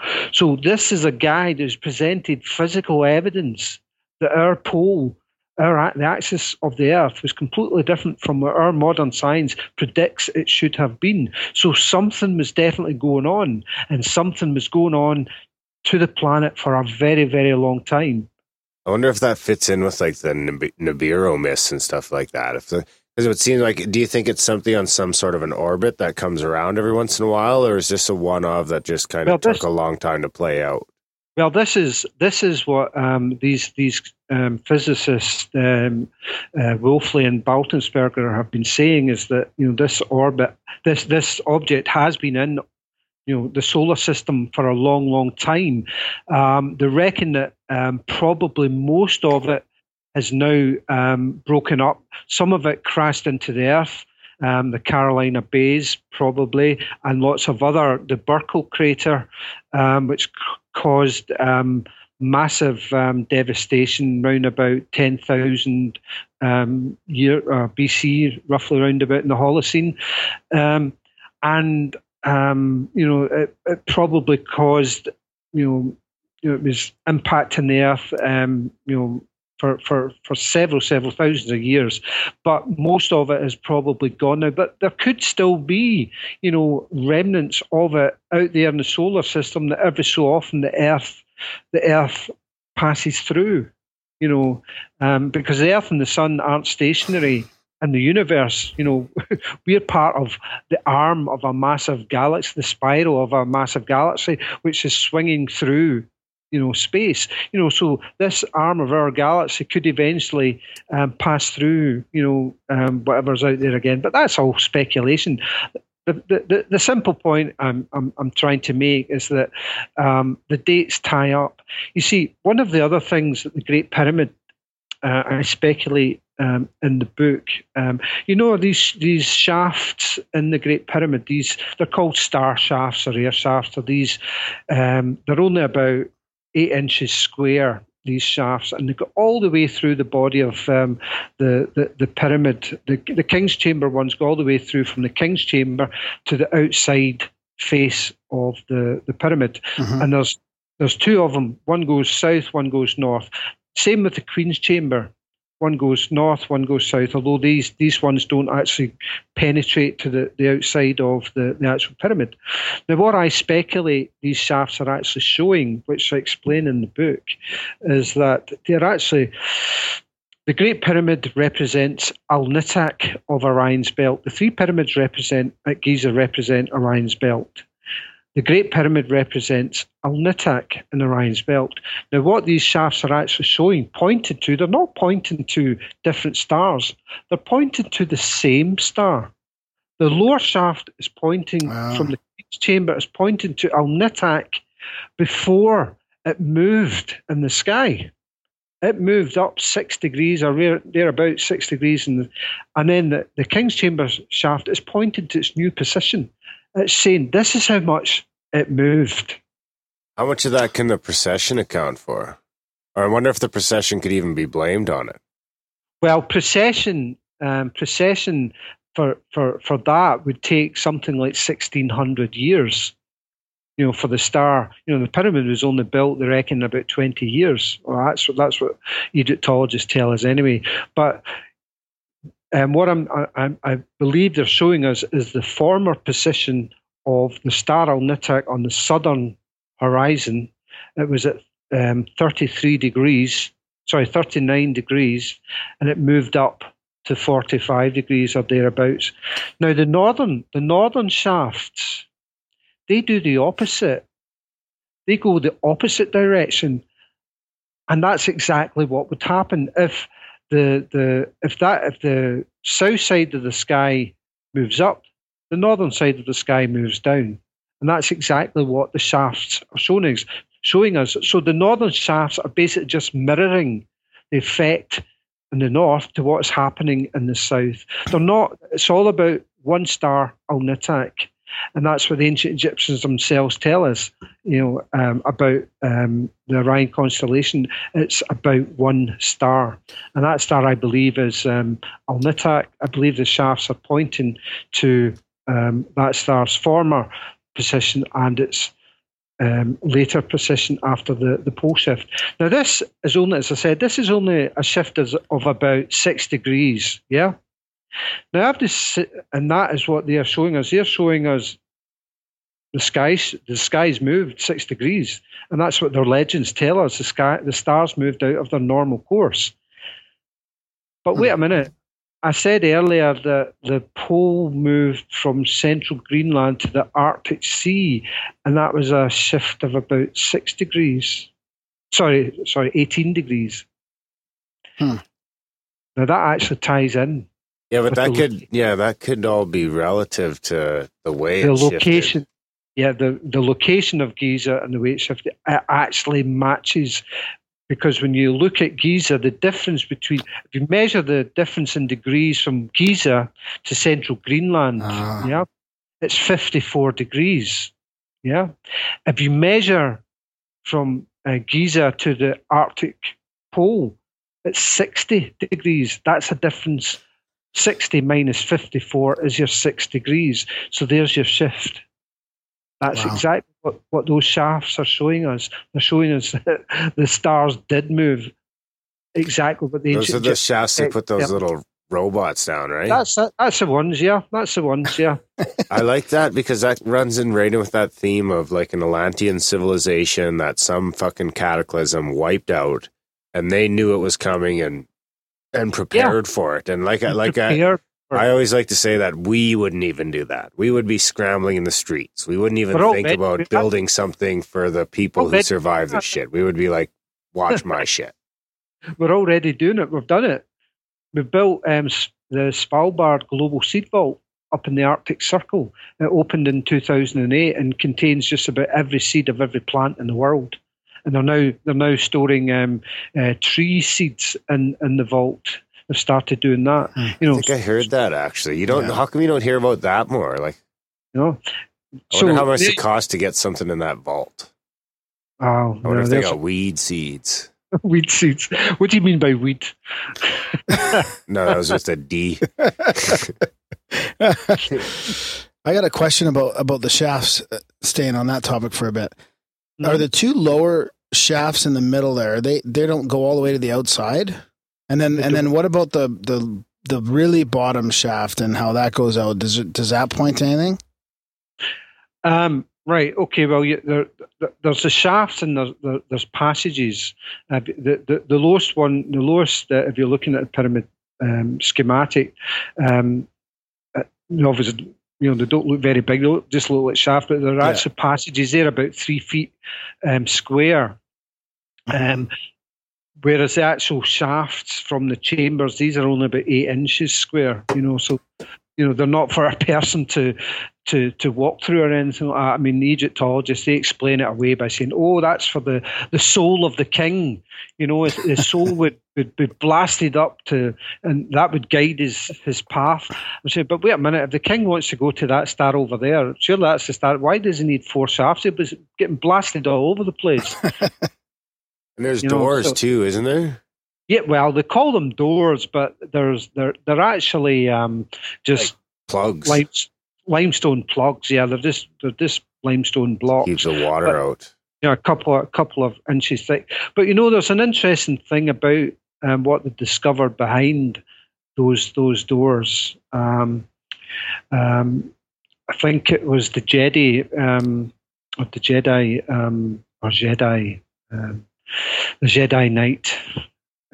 When it got to drill through, or the first robot drilled through it, and Jedi put a camera, an optical camera, through the hole, and it found these markings in red ochre paint on the floor of it's a tiny chamber. I mean, the chamber, is probably only about 8 inches cube, something like that. It's not very big at all, this small chamber that the camera was peering into.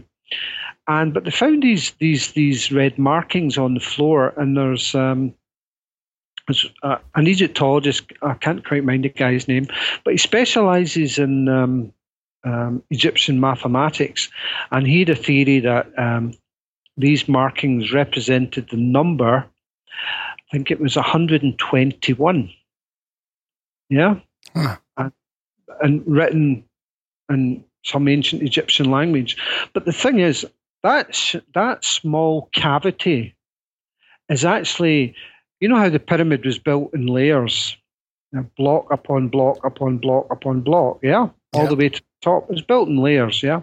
That small cavity with these markings, these mysterious markings, is at the same level as the Campbell's chamber. Now, Campbell's chamber is a chamber right at the very top above the King's chamber. It's the one with the apex roof, with the gable roof. And inside, it was discovered by Colonel Howard Weiss in 1837. He's the guy that found these markings, which I dispute. But anyway, could come to that later. Are those the Khufu markings? Yeah. Yeah, anyway, I think everyone disputes those by this point. Yeah. Well, I found the guy's original handwritten diary in a small library down in North London. Huh. It tells a completely different story from his published book. Huh. Wow. But anyway, that's another story. Is that your next book? Let's save that for later. We should come back to that, I feel like. The next book is called Great Pyramid Hoax. Yeah. So there you go. But what I was going on to say is about the markings in Campbell's chamber, which Howard Weiss found. In there is the number 21. Yep. And 21 and 121, well, the 21 and 121 would be written the same as 21. Yeah? But they're except complete. With an extra one? Yeah, there'd be an extra one in the 121. But the 21 would be the same or should be the same in both. Yeah? But they're not. The 121 in this tiny cavity, which we have to assume are original markings, because no human hand has ever been in there since the time the pyramid was constructed. The 121 markings in that small cavity, they're genuine. But why is it written in a language that we don't even know what it says? We think it might be some much earlier Egyptian language, but it's not written. Remember, these markings are written at the same time because they're being built at the same level. These two cavities are at the same level of the pyramid, but one is written 21, another's written 21, and they're written completely different language. Why? What's your theory? Because the 21 in the Campbell's chamber, the markings that Howard Weiss found, are not genuine. Vandalism.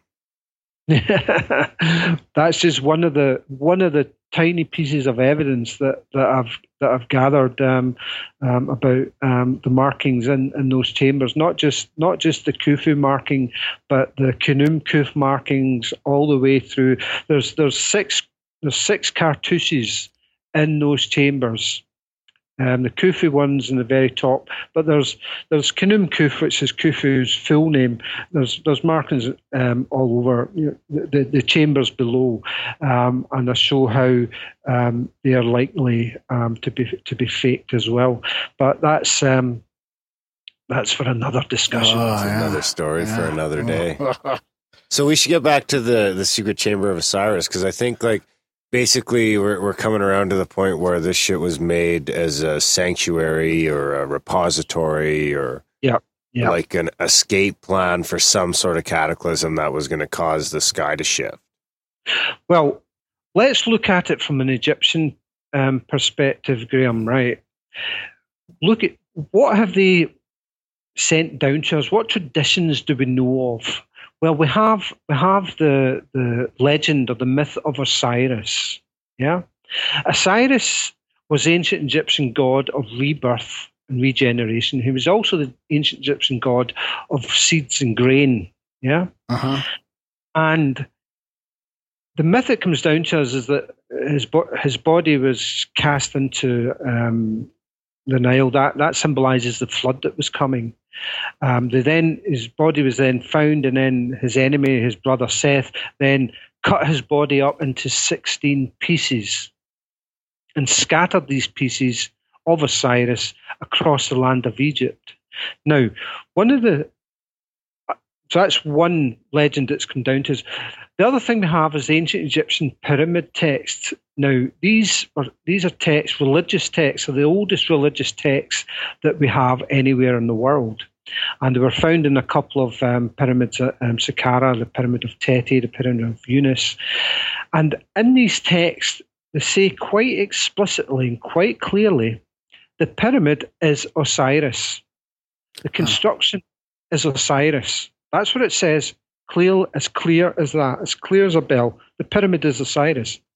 So I got to think, well, wait a minute, Osiris's body, according to the legend, was cut into 16 pieces and scattered across the land of Egypt. So if the pyramid text tells the pyramid is Osiris, could these first 16 pyramids be Osiris? Or metaphorically, the Christian church today, metaphorically scattered all over the world, but it's metaphorically the body of Christ, okay? Similar idea. So what I did then was I got my good friend Google Earth and I mapped onto Google Earth the first 16 pyramids that the ancient Egyptians built. Now, I don't know if you've ever seen guys, I don't know if you've ever seen the classic figurine of Osiris. He's standing there with his arms crossed, with the royal regalia of power, crook and flail held in his hand. He's got the three-pronged Atif crown on his head. The centre prong is slightly taller than the two at the side, and then his legs go straight down. And he's obviously bound in white linen. So that's a classic Osiris image that has come down to us. And you see it in all the ancient Egyptian paintings of Osiris. Now, what I did when I plotted those 16 pyramids onto my friend Google Earth, I wasn't expecting really to find anything. But guess what I found? I found it somehow matches that. Yeah, I found an outline of the classic Osiris figure with the three-pronged headed crown, the middle part slightly taller, the crook and flail crossed over the arms, and the legs going straight down. It's almost like a constellation. Well, yeah, it's what I'm basically saying is that the pyramid Osiris, Project Osiris was all about a project to give rebirth to the kingdom, not rebirth to the king. The original concept Project Osiris, I like that. That'd be like what it would be called today. Yeah. Project Osiris. Let's build. The plan was to build these 16 pyramids. Now, I'm not saying that the built this shape. I think the shape, someone probably, when they were plotting these on a drawing, well, look, you can make a shape of a person by doing this. I'm not saying they actually planned the shape of Osiris. I think the classic shape of Osiris came out of this, where they're located, because obviously, they would have to, the requirements of the locations of the pyramid would be determined by, like, being near to quarries and things like that, so it would be truly remarkable indeed if you could, draw a picture of Osiris, where all the quarries were naturally located. So I'm not saying that. I'm saying that the someone saw, like we look up the sky, it was just, that's where they built them. But somebody looked at it one day and said, oh, look, see if you join this dot here to here, you can make the shape of a person. Like we do, we look at a bunch of stars in the sky and we can draw lines between them and make all sorts of, shapes of animals and all sorts of things. So I'm saying that's what happened. But I'm not saying that, that's what the plan, but that is how Osiris was born, if you like. And that is what their project Osiris was. And the thing is, you see, Egyptologists, they tell us, no, these are tombs or kings. If you take Project Osiris, you take all the giant pyramids in Project Osiris, I think there's 11 giant pyramids, they've only found what Egyptologists would call sarcophagi, granite box, and I think 4 of them. Yeah. But here's the crunch. In the granite box, I don't call them sarcophagi, I call them nebank. Neb means container, and Ankh is the ancient Egyptian word for life. Neb-Ankh, container of life. In the stone box of G2 in 1818, Giovanni Belzoni was the first modern explorer to find, or the first modern explorer that we know of, to get into the chamber within that pyramid.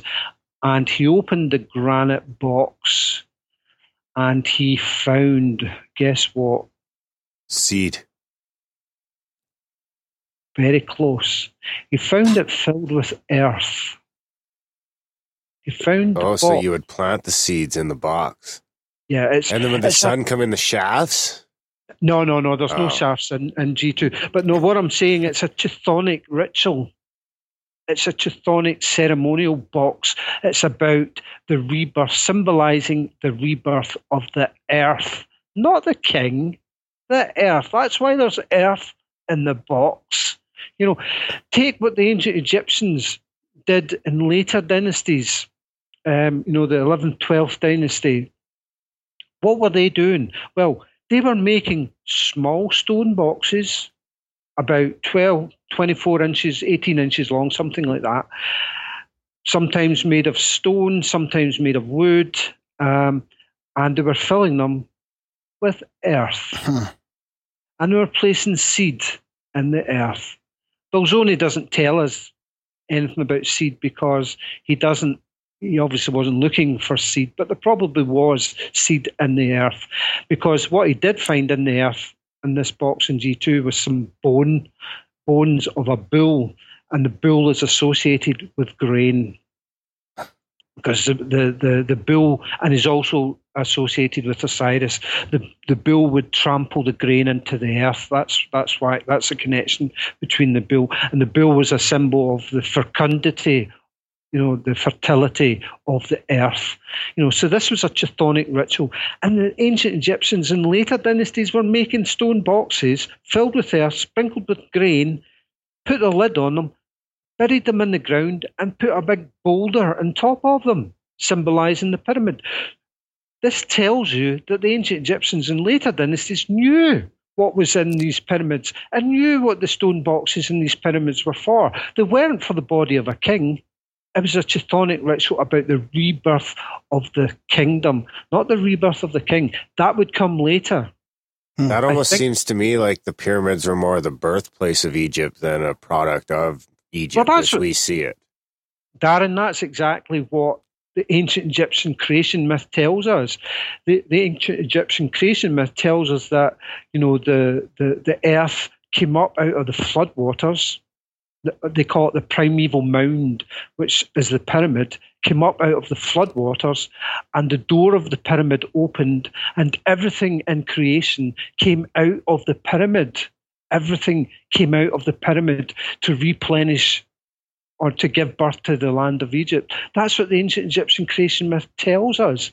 And I think it's absolutely true, because I think that's probably is what happened. One of the other things that the ancient Egyptians do, as well as making these small boxes like mini sarcophagi, what Egyptologists would call sarcophagi, which I call nebank, is they would make mud dolls of Osiris. Again, these would be about 18 to 20 inches tall. And these would be hollowed out. And in the hollow, they would fill this mud with grain. And then they would close it. And then they would bind it in linen, a mummy wrapping. These are called corn mummies. So here you have Osiris, the body of Osiris, a miniature effigy of Osiris filled with grain. Just exactly as the pyramids were the body of Osiris filled with grain. And other stuff as well, tools and whatnot. The first pyramid at Saqqara, take the first pyramid at Saqqara, the giant. This is the first pyramid they built. Underneath that pyramid, there are literally kilometers of passageways. Yeah, kilometers of passageways underneath that pyramid. And the first explorers in the early 20th century went down there and started walking through these passageways. And what they found, they were walking through corridors and corridors up to their shins, up to their knees in grain. Huh. Not only that, but they found somewhere in the order of 40,000 storage vessels under that pyramid. So this is what I'm saying. The whole idea that these structures were used as tombs, the ancient texts tell us that, they were first and foremost, the first pyramids, the giant pyramids, were conceived as a recovery system, not of the king, but of the kingdom. The idea of a rebirth pyramid for the king would have evolved later. These smaller Khufu was just the first one to do that. He's like, I'm getting buried in this bitch. And then everyone else started building pyramids too to get buried in. Yeah, these are intrusive burials. The whole idea, the pyramid, the later dynasties knew that, these giant things, these are the things that were all about creation. These created our land. These are rebirth machines. These are rebirth engines. So the king's, I want a piece of that action. So he gets himself put in there either intrusively or builds a much smaller pyramid for himself. You see, this is the thing. If you look at the first pyramids, the giant pyramids, their construction work is infinitely superior to the work of the later dynasties of the 5th, 6th, 12th dynasties. The construction work of the later pyramids are much smaller, much cruder than the giant pyramids. The giant pyramids were built for a completely different purpose two completely different phases, two completely different sets of builders for different functions. The functions of the first giant pyramids was Project Osiris, about saving the kingdom, about giving the kingdom rebirth. The later ones, well, maybe they built them in homage, or maybe they actually did build them to use as pyramids for their burial, which would be pretty daft, because then everybody sees where the king's body is. And in ancient Egyptian religion, the king's body is desecrated in any way at all. That means he dies forever. And what king is going to want someone to find his tomb in order to desecrate it, in order to kill him forever? An ancient Egyptian king's not going to want that to happen. So why is he going to tell someone where his tomb is? So at this point, we can almost call the kingdom Atlantis. By our modern, if you look at Atlantis as being more of a civilization than a place, I guess, in history. Yeah. I'm sure I've read some theories a long time ago now that equated parts of Egypt with Atlantis. Now, I'm sure there are some texts. I think it's in the Temple of Karnak where it talks about that the kingdom is somewhere in the order of 40,000 years old.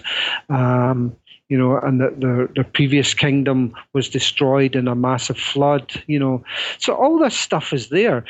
We just have to join the dots. And, what I've done here with the 16 pyramids is basically say, look, these are completely different from all the ones that came later. Look what we found. Look at the evidence we found in them. We found grain. Tons of it, and there's also secondary evidence, incidentally, that there was massive amounts of grain stored in the Great Pyramid. I explain this in the book. So these were vast repositories. So that's commonly accepted. They found a bunch of grain in that shit. Oh yeah. It's all three of them. No. Well. The whole idea, Darren. The whole idea is that, Darren. I'm glad you've got a cold, because I can tell it's you speaking. You've got a cold. No, what the whole idea, obviously, is that they can take the recovery items out of these pyramids. That was the whole idea. So, we're not actually expected to find anything. The reason we found material still in the Step Pyramid was because apparently some galleries there, the wall had collapsed and you couldn't actually get into them. All the other galleries... So it was just left over. It was left over, but all the other galleries were empty. So the whole idea, obviously, is that, they would take the material out of the pyramids. Because, see, when you think of it, look at the engineering of the Great Pyramid. Yeah? When you look at that closely in detail, and, with the mindset that this is to be the tomb of a king, his body is precious. If his body is desecrated in any way, he dies a second death. That's his death forever. There's no second chance, which would impact the kingdom as well, incidentally, because the king could no longer commune with the gods, which means he could no longer, the kingdom could no longer, get the benevolence of the gods. So, they had to protect the king his body at all costs. This massive tomb that can be seen from 40, 50 miles away, that ain't going to crack it, That just it seems opposite to what it should be. It should be hidden somewhere, like you said. Yeah, but if you're wanting, a recovery vault, you want that to be seen from 50 miles away. Yeah. It seems like if you're right, and let's say it really seems like they were a civilization trying really hard to, it just seems so opposite from where we're at right now. We're so stuck in, what we're doing right now. We can't even think far enough ahead past, a 4-year election or whatever. And these guys were actually not sympathetic. What's the other word I'm thinking of? Empathetic to their future. And they know that in the past, fucked up shit has happened and we have to prepare for the future. So, and I mean, who knows? Maybe they believed in reincarnation, so they were going to be coming back anyways. So they might as well, work on shit now, so that when they come back, reincarnated, they're not going to be in some hellhole. That's interesting. So I wonder if they believed in the or the sacred geometry of a pyramid shape would help to restore or preserve these the goodies that they leave behind. I think it's just because it's stronger. Yeah, I mean, I think the pyramid shape. That shape is actually deeply connected to the whole concept of rebirth, of regeneration, and that the pyramid shape is connected. It's called the capstone of the pyramid is called the Ben stone, which it gets its name from the ancient Egyptian Bennu bird, and the Bennu bird has similar properties to that of the phoenix, whereby it can regenerate itself out of the ashes of its own destruction. So that's the whole sort of mythological sort of concept behind that came down to us about the shape of the pyramid. But I mean, fundamentally, from a construction engineering perspective, a pyramid is the best, in ancient times. Without steel, it's the most stable structure, something that's wider at the bottom and narrower at the top. If you pour a bucket of sand onto the ground, it naturally forms a pyramid or cone shape, so because that's the nature's sort of natural, stable structure is a pyramid. But they're going to want it to be as big as possible, as strong as possible. They're going to want it to be waterproof. They're going to want to regulate the temperature inside it. That's why it was lined with these white casing stones, these marble white casing stones. From the Tura quarries at Tura, they basically would reflect the sun. They would keep the temperature inside the structures, stable and consistent. Because the one thing you don't want, I like that. The one thing you don't want with a massive storage of grain is the grain germinating. So you can't have fluctuation in the temperature. Temperature can be warm and temperature can be cool. You just don't want it varying or changing very much, because that's what causes the germination. So you have to keep the temperature consistent. So that's and of course these blocks were, they were placed together with a cement that is so strong and impervious. We still don't really know how they made it, or what it was, but it was watertight, so.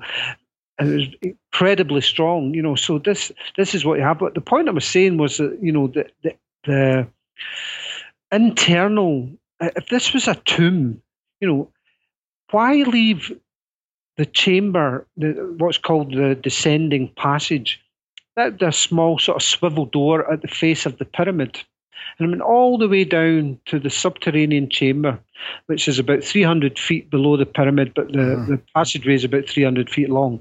So that it goes all the way down to the subterranean chamber, but it passes a junction of what's called the ascending passage, which takes into the grand gallery and then on into the antechamber, into the king's chamber, and obviously the queen's chamber. But why, why has anyone allowed any access to the descending passage in the first place? Surely, if you're an ancient Egyptian king, the last thing you want is anyone remotely near it, wandering around inside it. You just don't want that. What you would have done is made sure that passageway was plugged with cement, with rock, all the way to the door. You would not have left that passageway open at all. Well, the funny thing is, even from a modern day building perspective, I build things.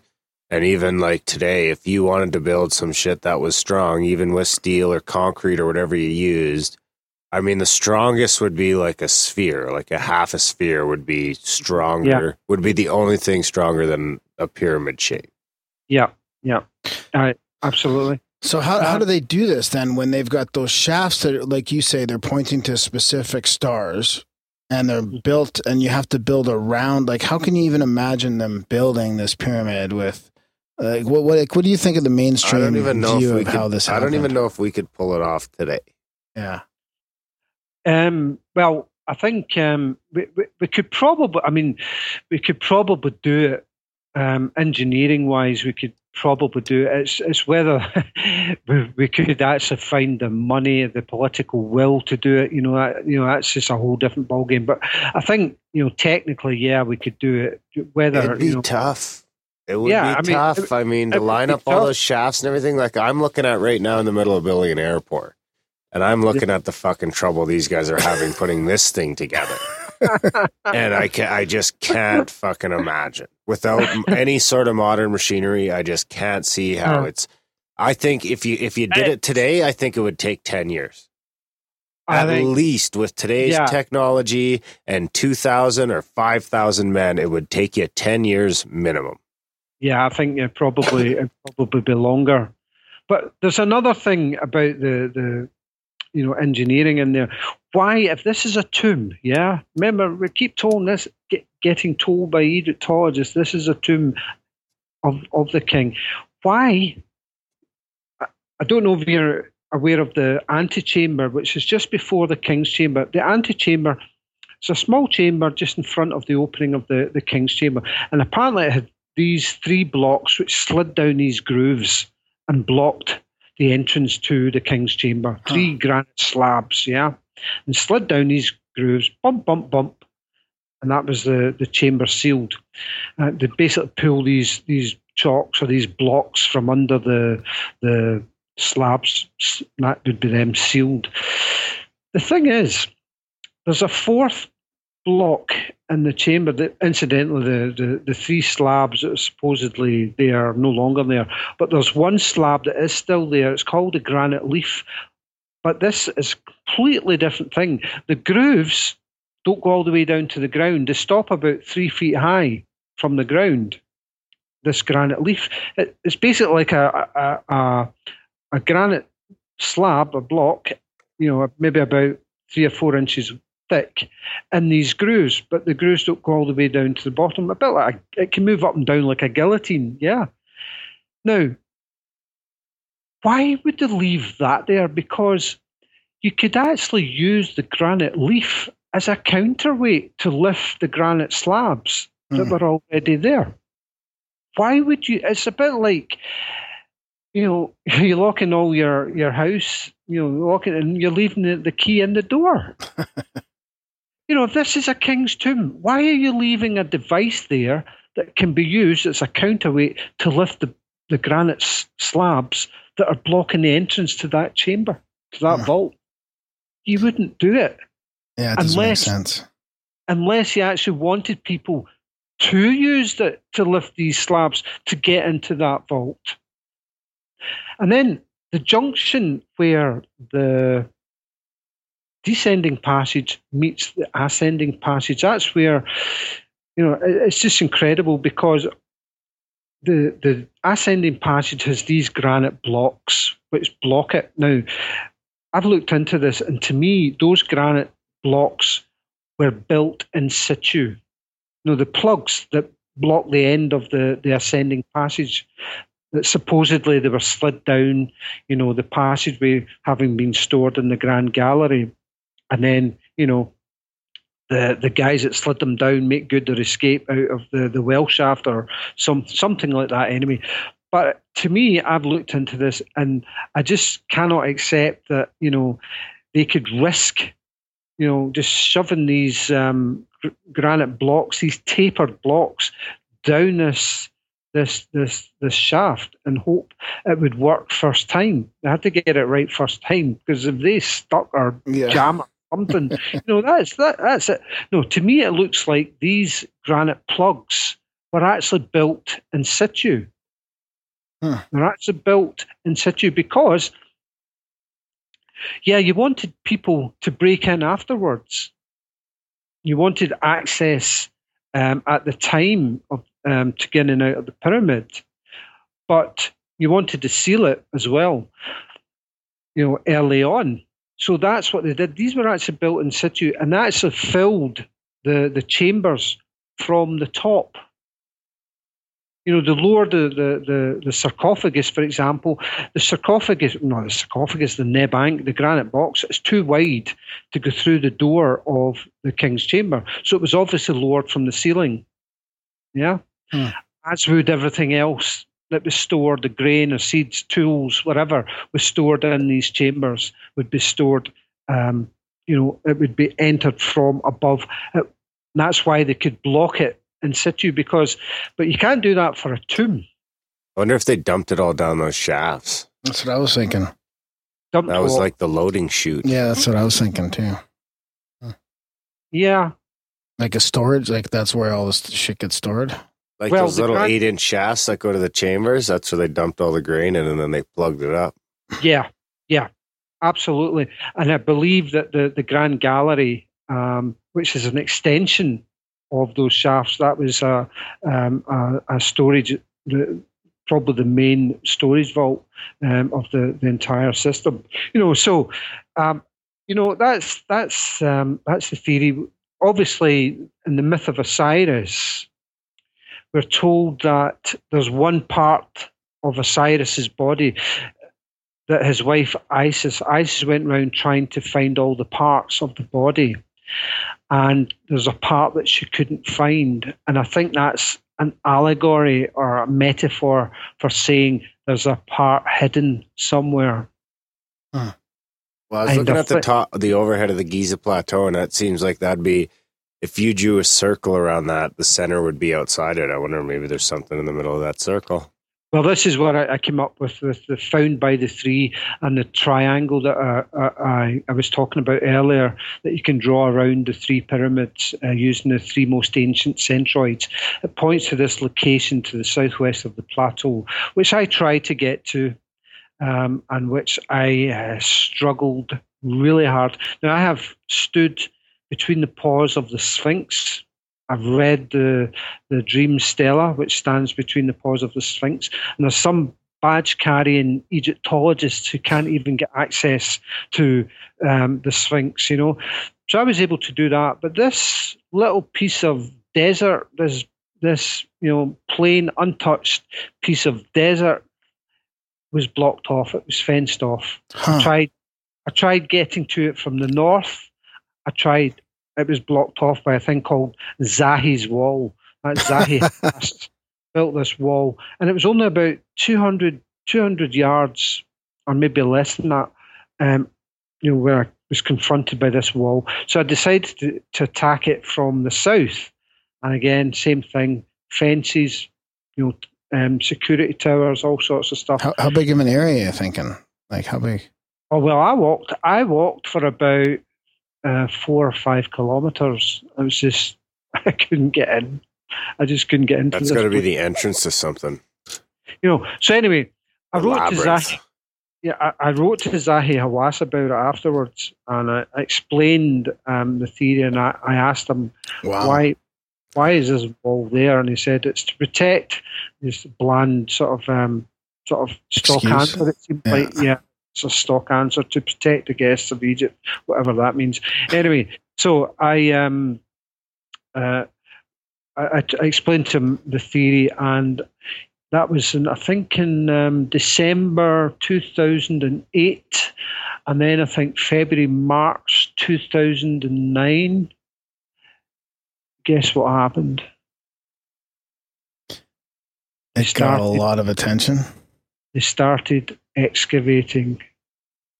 You can go onto Google Earth. You know how Google Earth has got this time lapse? You can go back in time to see a specific part of the Earth, years ago, and then it shows you time lapse. You can see the development of that piece of land. Well, in December 2008, it was just desert. The location I'd identified was just desert, and then I think it's February, March, round about then, 2009. There was all sorts of dumper trucks, diggers, all sorts of stuff, moving away the sand, excavating the whole area. And to this day, I've written to Zahi about it, and he hasn't replied, unfortunately. But to this day, you can get and see that they've covered it over with something. I'm not sure what it is. It looks like concrete or something. I'm not sure. But the whole area, it was just desert before. It's now all covered over with concrete. And before they got the cover over it, a chap I know, Dennis, managed to do some gamma filtered photographs of the area, and he actually found a geometrical shape under the sands. So, hey guys, you can go and look at it for yourselves. You know, I'm not making this stuff up. You can go and look at it for yourselves. What's there, I don't know. I wish that was the very spot that I was going to place I took a little capstone piece of granite from Scotland when I went in 2008. I was hoping to place it there at the apex of this theoretical triangle which I had drawn around the Giza pyramids at this location. I was hoping to bury it there, say a few words from the hymn to Osiris, just as a homage, but I never quite made it there. But certainly it looks to me like it's a place of interest right now in Egypt. Wow. Was it hard for you to decide to whether to include Zahi on your theory at all? Well, at that time, I mean, if you wanted anything to happen, you had Egypt, to go through him, right? You had to go through him. I mean, that's the the proper channel, if that's to put it. So there wasn't really anything else really you could do. Maybe you didn't bring enough hookers with you. Oh, leave that one. Just kidding. So they had a wall built around it already, and basically stalling or waiting for something. And now the heat, you've turned up the heat, and they're like, okay, we got to get this shit out of here before they start. They start doing gamma filtered photos from above. Yeah, well, there you go. Is it coincidence? It seems a hell of a coincidence to me that, just months after me informing Zahi of this theory, and obviously it must have made sense to somebody, because there you go, the whole site has been totally excavated. But as I said, not before we managed to get some gamma filtered photographs which showed there's some geometrical form at that location. Stargate. Yeah. Yeah. So before we start wrapping up here, Scott, do you want to talk? Is there anything else you want to mention to us? I mean, I could sit here and talk all night, you guys. I could. But no, just I think there's obviously, there's a lot more material to come. There's an awful lot of material in the book. It talks about how the structures, I believe the structures were built. And that's in the book, and there's good evidence to support my theory that the builders used a form of ancient balloon, hot air balloon, because there's these giant pits right beside the pyramids. They're not just ordinary pits; they're about 15, 20 feet deep, but they're side by side, and they're connected by a horizontal channel at the bottom, like a U shape. And I believe these were like a massive Dakota fire pit. I don't know if you're familiar with a Dakota fire pit. Basically, you start a fire in one of the pits, and the other pit is used as oxygen to. And what that does is it creates a really, really fierce fire. It burns very, very efficiently, really, really hot, a lot hotter than a conventional fire, and it produces virtually no smoke.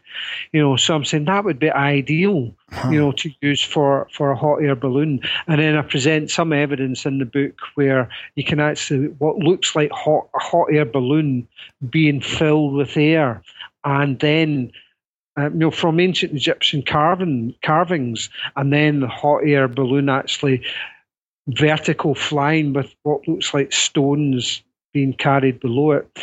So there's evidence in the book about that, and explain how it would have worked.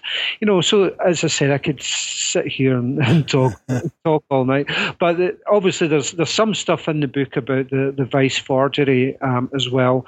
There's a fair bit there, which from his handwritten field journal, which I managed to track down to a small library in North London last year, which basically, as I said earlier in the show, it gives a different account to what is actually published in Vice's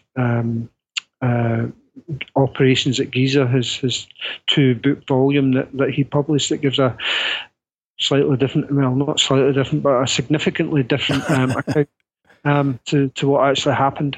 So, but as I say, there's some of that in the book, but I've got a lot more evidence since then about the whole Vice thing that will be going into my book I'm working on right now, which the Great Pyramid Hoax. The Great Pyramid Hoax, which I'm glad to say Inner Traditions has accepted for publication. Oh, that's good. Wow. When is that coming out then? That'll be December, probably December 2016. Oh, okay. So we got a while to wait for that still, yeah. Yeah. Well, hopefully you can make Grimerica your first stop.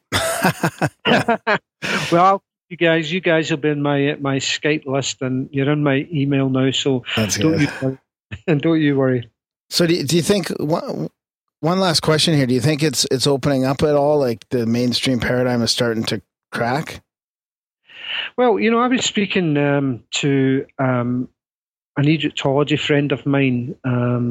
I can't give their name or their detail because they've got a job to do and they need to make a living. Right. Yeah. And if they say who they are, they basically just get their grants cut. They get blocked for permits and all sorts of stuff. Just their persona non grata, speak out of line.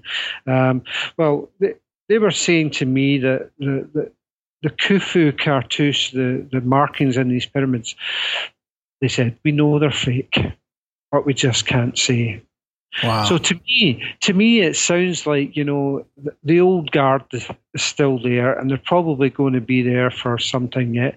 But this Egyptologist said to me, younger Egyptologist, I'm hopeful for the future if this is what, this person has said to me.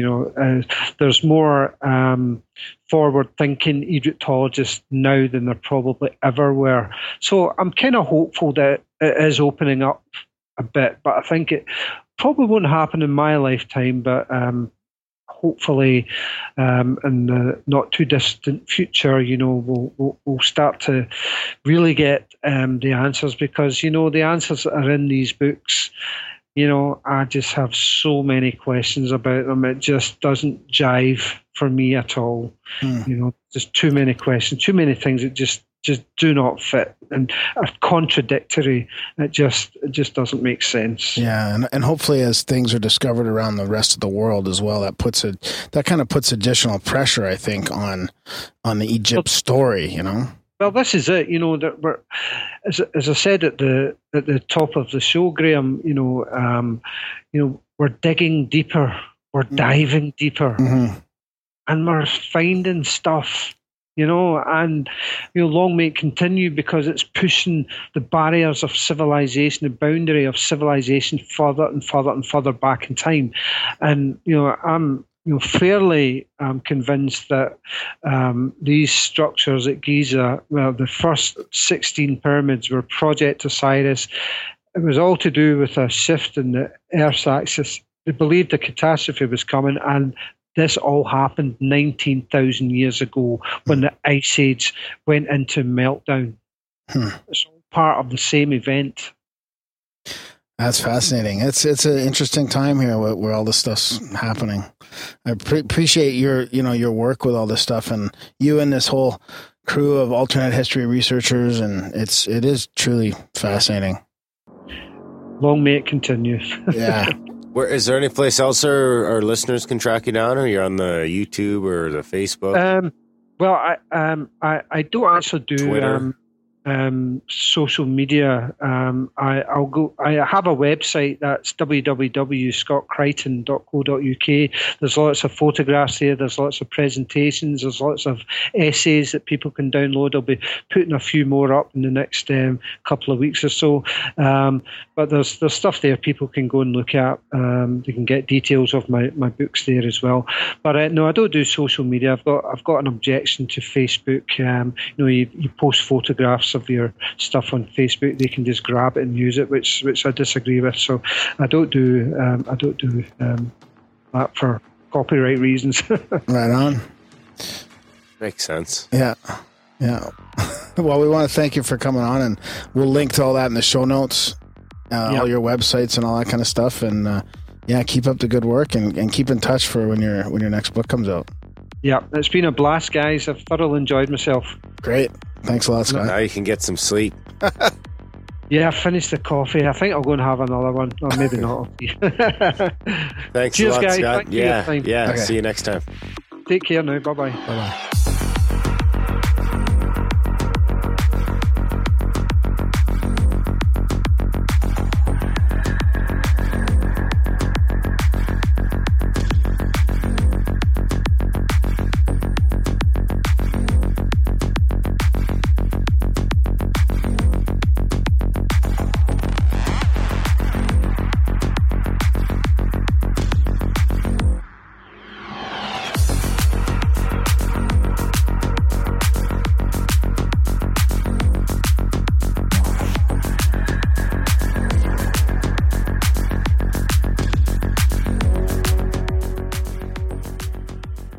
And welcome back to the Grimerica Show. That was our chat with Scott Creighton and his book, The Secret Chamber of Osiris, The Lost Knowledge of the 16 Pyramids. Back to Egypt, Darren, what'd you think? That was good. I was ready to go back to Egypt. Were you? Yeah. You're not sick of it yet? No. Well, we hadn't gone there in a while. But it was kind of a different... different. Yeah, it was good. I liked it. I enjoyed it. I learned some stuff. So we want to thank Scott for coming on. Yeah. What spot? Outside the center of the circle of the triangle of the pyramid. Oh, the spot that's now fenced in and you can't get there anymore? Yeah, that spot. Yeah, that spot. I know. It's interesting, eh? That's the spot. So many conspiracies. Conspiracies? Well, yeah. I mean, it makes it sound so much better when you find the spot and then all of a sudden, the access is taken away and you wonder what's down there, right? You wonder what's being suppressed in Egypt that hasn't been found yet. Stargate. There's our RPJ, of course, is with us just because we're doing a bunch of recording and testing out gear. So you get RPJ in the outro too. Yeah, so we want to thank Scott for coming on and wish him all the luck in the future and interesting stuff there. And Red Pill Junkie, you want to talk about something here before we shut her down? About our friend Christopher O'Brien. Graham and myself met him in person in 2013 on the Paradigm Symposium. And last week, Tuesday or last week, we learned that his brother Brandon sadly passed away due to cancer. So I wanted, and I'm sure that all of us want to extend our condolences to him because, it's obviously one of the hardest things that could happen to a person, lost of a sibling. And, well, all our love and our thoughts are going to him right now. Yeah, for sure. Were they close, Chris and Brendan? Yeah, it seems so. There is something of an obituary that Chris left at the Paracast forum, mentioning something about his brother. How he was so bright that he quickly became climbed up on the levels of the Masonic order, and also that how they became partners in these trips to the Mayan lands. And well, it seems that indeed they were pretty close, and that Jesus, I don't know what else to say. You know how well. Sorry, I don't know what else to say. I'm at a loss. No. It's. I'm glad you brought it up. Yeah, Chris was a real good guy, real interesting guy. So we're sorry to hear about your brother passing away. Yeah. I'll link to the Paracast too, in case people haven't heard it before. It's an interesting podcast. Yeah, indeed. Well, thanks, Red. Anytime. Yeah, thanks for joining us all night. Thanks to everyone who's sticking through. This was a long intro of Graham ranting. And then you stuck through. If you made it through that, the interview was great, and you're still here in the outro. Thanks for listening. Of course, visit the webpage where you can support the show, grimerica.ca/support. Support our value for value model. Help keep the show ad-free. And help us pay the bills. What else do we got? We got the newsletter done by Justin. Grimerica.ca/news. The website done by Wayne Darnell. Yeah, Darnell Digital Inc. Big thanks to him. Check out the new site. What am I forgetting? Leave us a voicemail. Spam Graham. Check out the backstage tab on the website where we do a little bit of a live chat when we record. And then also, my email is graham@grimerica.com. You can Twitter Darren at Grimerica. And we'll put Red Pill Junkie's contact information in here as well. Red? Sure. What's your Twitter? At red_pill_junkie. IE. Junkie with an IE. Yeah. He's a junkie with an IE. It's better than a junkie with a Y. Yeah. Yeah. And review the show. If you haven't seen, we've got a ton of listeners. The ratio of reviews to listeners is really less than 1%. Yeah, somehow Higher Side Chats and fucking Expanded Perspectives get way more reviews for some reason. So I want to catch up with their reviews. Come on, motherfuckers. They've been great. I'm not dissing the reviews. We've had really good ones, but let's get some more. Yeah, there's a link right in the show notes right now. Go click on it. Stitcher, iTunes, wherever you're listening. If you need to, grimerica.ca/iTunes will bring you right there. Review the show, and I think that's about it. Yeah, thanks a lot for listening. Tell a friend. Yeah. Pat somebody on the back this week and give them the gift of Grimerica. Yeah, we don't really have any marketing scheme or plan, really. It's all word of mouth, so it's up to you guys. We have a pyramid scheme, but not a marketing scheme. All right, guys. Thanks, Red. Thanks, Scott. Thank you for listening. We will see you next week. Quand j'étais minot, les gars m'appelaient Elvis Presley. C'était pas un compliment, c'était pour se moquer. Mais je voulais tout faire, je ne voulais pas rester fermé. Si tu do the rock, tu peux aussi do the reggae. Si tu do the reggae, tu peux sûrement do the rock. Now, let's do the rock. Yes, I got reggae rock, swing and soul. Yes, I got reggae rock, swing and soul. Yes, I got reggae rock, swing and soul. Now let's do the soul. Reggae rock to swing my soul. Reggae rock, swing and soul. Yes, I got reggae rock, swing and soul. Now let's do the soul. Le secret, c'est le chaloupé. J'entends d'ici les puristes s'indigner. Mais je veux tout faire, je ne veux pas rester fermé. Si tu do the rock, tu peux aussi do the reggae. Si tu do the reggae, tu peux sûrement do the rock. Now, let's do the rock. Yes, I got reggae rock, swing and soul. Yes, I got reggae rock, swing and soul. Yes, I got reggae rock, swing and soul. Now let's do the soul. Reggae rock to swing my soul. Reggae rock, swing and soul. Yes, I got reggae rock, swing and soul. Now let's do the soul.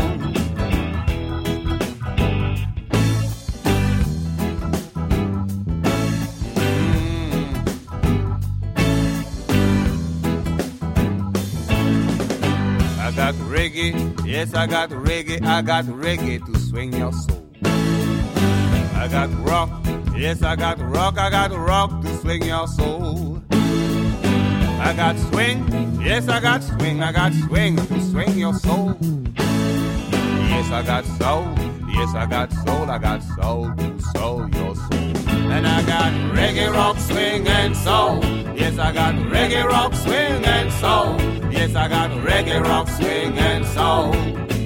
Now let's do the soul. Reggae, rock to swing my soul. Reggae, rock, swing, and soul. Yes, I got reggae, rock, swing, and soul. Now let's do the soul. Swing my soul. Swing my soul. Swing my soul. Swing my soul. Swing my soul. Swing my soul. Now let's do the soul. Swing my soul.